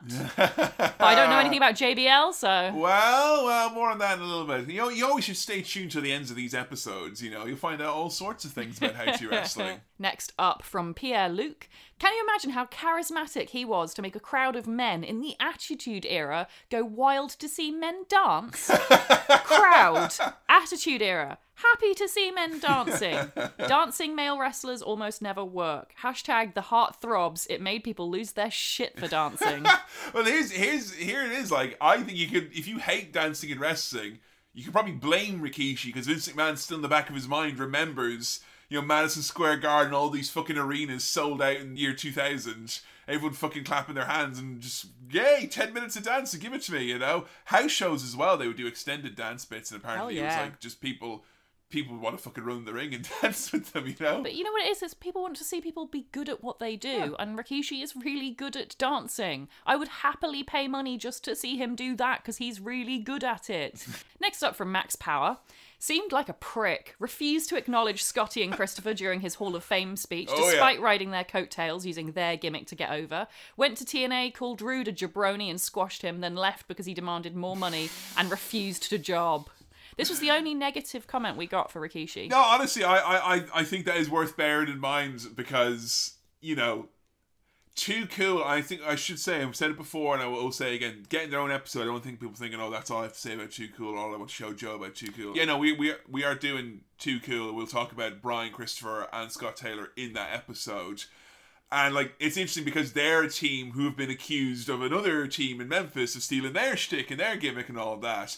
I think saying that he rode their coattails, personally, I think that's an over-exaggeration because, like, they were all in the fucking bottom of the barrel. You know, they were all the fucking superstars of WWF Metal on Sunday mornings. Like, they weren't doing anything other than, you know, being jobbers. So I think the fact that they all kind of came up together and they all definitely, you know, benefited from each other. Yeah. But I think that's more of a symbiotic thing at the time. Yeah. But for me, I will tell you 100%, it was genuinely upsetting for me when I saw his Hall of Fame speech and he didn't acknowledge them at all. Like, that's really sad. At all. Yeah. And there has been chat of like, oh, that they want to do a reunion at like an indie show, and he plays. So what? It takes 2 seconds. He plays hardball because he wants money, and there's always going to be issues with wrestlers who think they're big stars. And TNA at that time where he went in there, you know, he was one of many WWE guys. I think of like Test as another guy, is just an example at the top of my head. Guys who came over and didn't take that company seriously and looked down upon it and the people in it,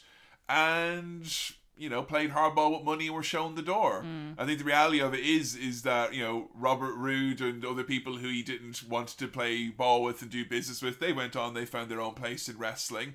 And I think that Rikishi, he's kind of wrestling adjacent now, it feels like. He's one of those legends who kind of has association with certain people, but I don't feel like he's kind of someone who's part of the fabric of the background of WWE. And I think a big reason for that is that he's rubbed a lot of people the wrong way. Really? You think yourself as a star and you've been fucked around. In fairness, listen to what we've talked about. The man has been fucked around plenty in his career. So yeah, I think that he has gained a negative reputation in that respect. And, you know, not going to your kid's fucking wedding. That's so shit. That's so shit. I really hope there's a good reason he didn't go. In my head, I'm telling myself, look, we don't fucking know him. We don't know his life. We don't know what he's up to. There must be a good reason. And like, because he loves his kids. We know he loves his kids. And also with wrestlers and stuff like that, to go back to the Too Cool thing. Like, we're living in a day and age where, like, the two Dudley boys fucking hate each other. I know. You know? And it's like, there's so many times, you know, one of Too Cool, Brian Christopher, he's no longer with us, and there's plenty of times where, like, wrestlers have fucking fallen out. Almost always happens, but after they've retired, because that's when the squabbles happen about who was really over, who really worked for that team, who did this, who did that. And I think, yeah, he's guilty of that for sure. And I think, yeah, it would have been wrong of us not to bring up those parts of his career. You know, be oversimplifying and glamorizing if we didn't. Next up from STEM Boat Society. As a somewhat portly 8-year-old child, I entered a dance contest at school and based my entire act on Rikishi's Too Cool dance, shades and ass smacks and all.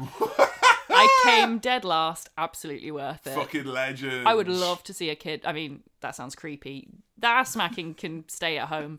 Do that in your own time. But the a kid doing the Rikishi Too Cool dance, I'd fucking love to see that. Yeah, I would say at least 10% of all secondary school talent shows between the years 2000 and 2002 probably featured at least one Too Cool / Rikishi tribute in there somewhere, for sure. Next from S. Minihane 87, one of my faves growing up. The fans were behind him and he was set for that next level. The debacle of running down Austin angle and it suddenly being changed to Triple H seemed to ruin him. A shame he could never seem to recover that same level face again. Yeah, it is sad, and it shows you that there are certain stories and there are certain angles that you just can't shake. You know, I think that is the reality. You know, and particularly in WWE, when you are often defined by your story and you're defined by, or your gimmick or whatever it is. And wrestling fans have short-term memories, but even if wrestling fans have the shortest term memory in the world, there's something about the magic being gone once you make that decision. Yeah. You can't go back to it. And I think there's lots of wrestlers who they've done that, where they've, like if Sami Zayn tried to go back and be NXT era Sami Zayn now, for instance, I'd think, oh Jesus, the magic is gone, you've lost. And that's why I think wrestlers who have that very forward thinking mentality, and I mentioned Sami because he's like, I'll never do any of my old characters. You'll never see the 3 years ago version of me in 3 years time, because you have to keep changing, because it has to be at what you're doing now. And I think that Rikishi paid the price, unfortunately, of being a guy who had gimmick does work, and then we ruin it, and then no, let's go back and try and do that one again. No. And that's on the bookers, and that's on him as a wrestler as well. And you know what? I think part of it isn't just that, like, he had, his character had made a permanent change. I think it's also that time moves on. And as you were saying earlier in the episode, that, like, that obsession with young white men of rap culture and hip hop. Yeah. By the mid-2000s, it had kind of passed. That's true. Like, I remember I was saying to you I was trying to tell you like how important this was in the playground, and you're like, why though? Like, what was it? And I was genuinely thinking, I was like, in the year 2000, in my first year of secondary school, the two pieces of media that genuinely united everyone was Snake on Nokia phones and like the debut album of Eminem. You know, that was kind of it, and that made a lot of white boys, get into that spiel. Yeah, 2004, 2005. It's all different at that point. New things have come and gone. You can't. That's when just go wrestling back. fans still like it, but the folks who are just like, oh, this is this thing that's in this wrestling show, they stop paying attention because they're on to the next trend. Unfortunate. That's just the way trends work. Now from F. Hell Tiger, Rikishi was the first wrestler I ever remember watching as a child. Something about seeing a large man dancing on Channel 4 on a Sunday morning made a lifelong wrestling fan out of that 6-year-old. Damn, yes. I knew we'd get people like that. Damn straight. You were not alone. Finally, now from Sam Tomlin 539, one of my undisputed favourites growing up off the back of his run early 2000. Could have been just another generic WWF, WWE big boy, but he did stuff in the ring that was way more cool, agile and unique than a bloke his size had any right to be. Yeah, honestly, I think of the moves that Rikishi does, and so many of them, his Samoan drop, his sidekick, those weird thrusts that he does where he moves his hands all around, goes whoosh. Yeah.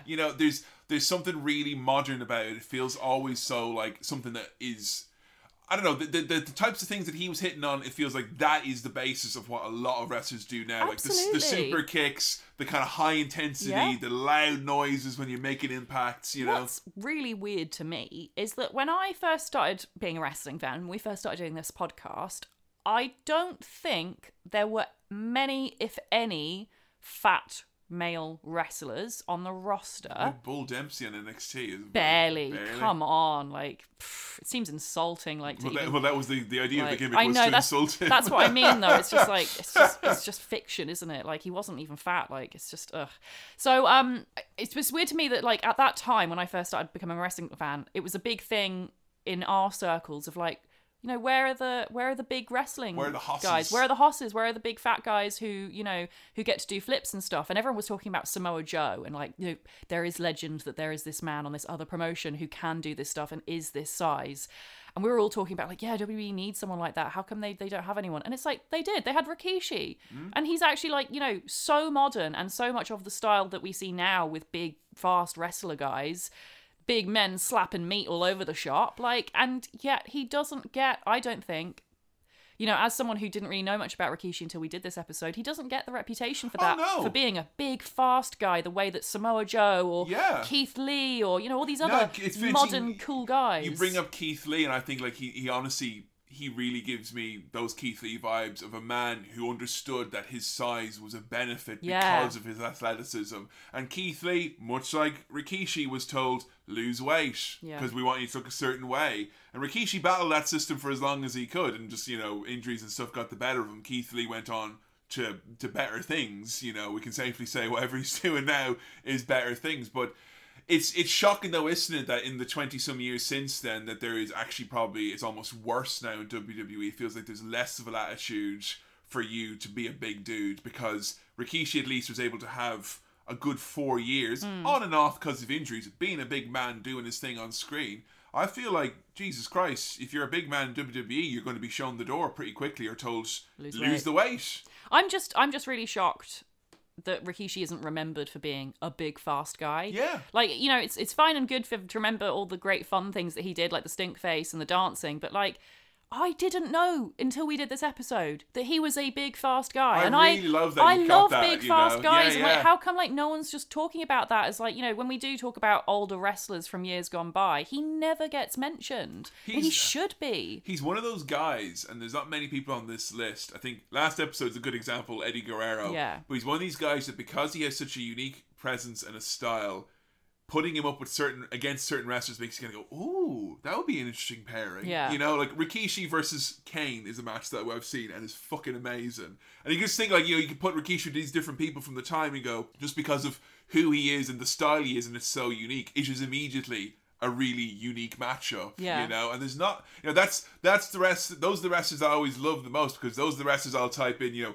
Rikishi versus into YouTube to see what comes up and just, you know, find something random to watch. Yeah. He's always been that type of a guy for me. But as we're winding up here now, like, you know, Rikishi's a type of guy you're going to want to see more of in future, do you think? Yeah, absolutely. Especially if he dances. I'm always down for that. But, like, I would like to see his matches as well, depending on who they're against. I'm less keen on the Val Venus shit. Like, But Rikishi versus Test or something. I don't need to see that. Look, I may have misfired by showing you that match, but I've obviously done something right if you've come away appreciating the man's fucking dancing, and fuck anyone who says that there's no place for dancing and wrestling. Oh my god, because there is. You just have to do it well. You've appreciated the thing that the fucking the highbrow wrestling fan of me enjoys, which is the fact the man can move fast, he can hit hard, and he's a badass in the ring. I'm so fucking happy. Thank you everyone for all of your tweets, your match recommendations, your stories, your opinions, your thoughts about Rikishi. It's been a very positive episode, and one we're very happy to bring to you. And I say that because our next episode may be one of our most negative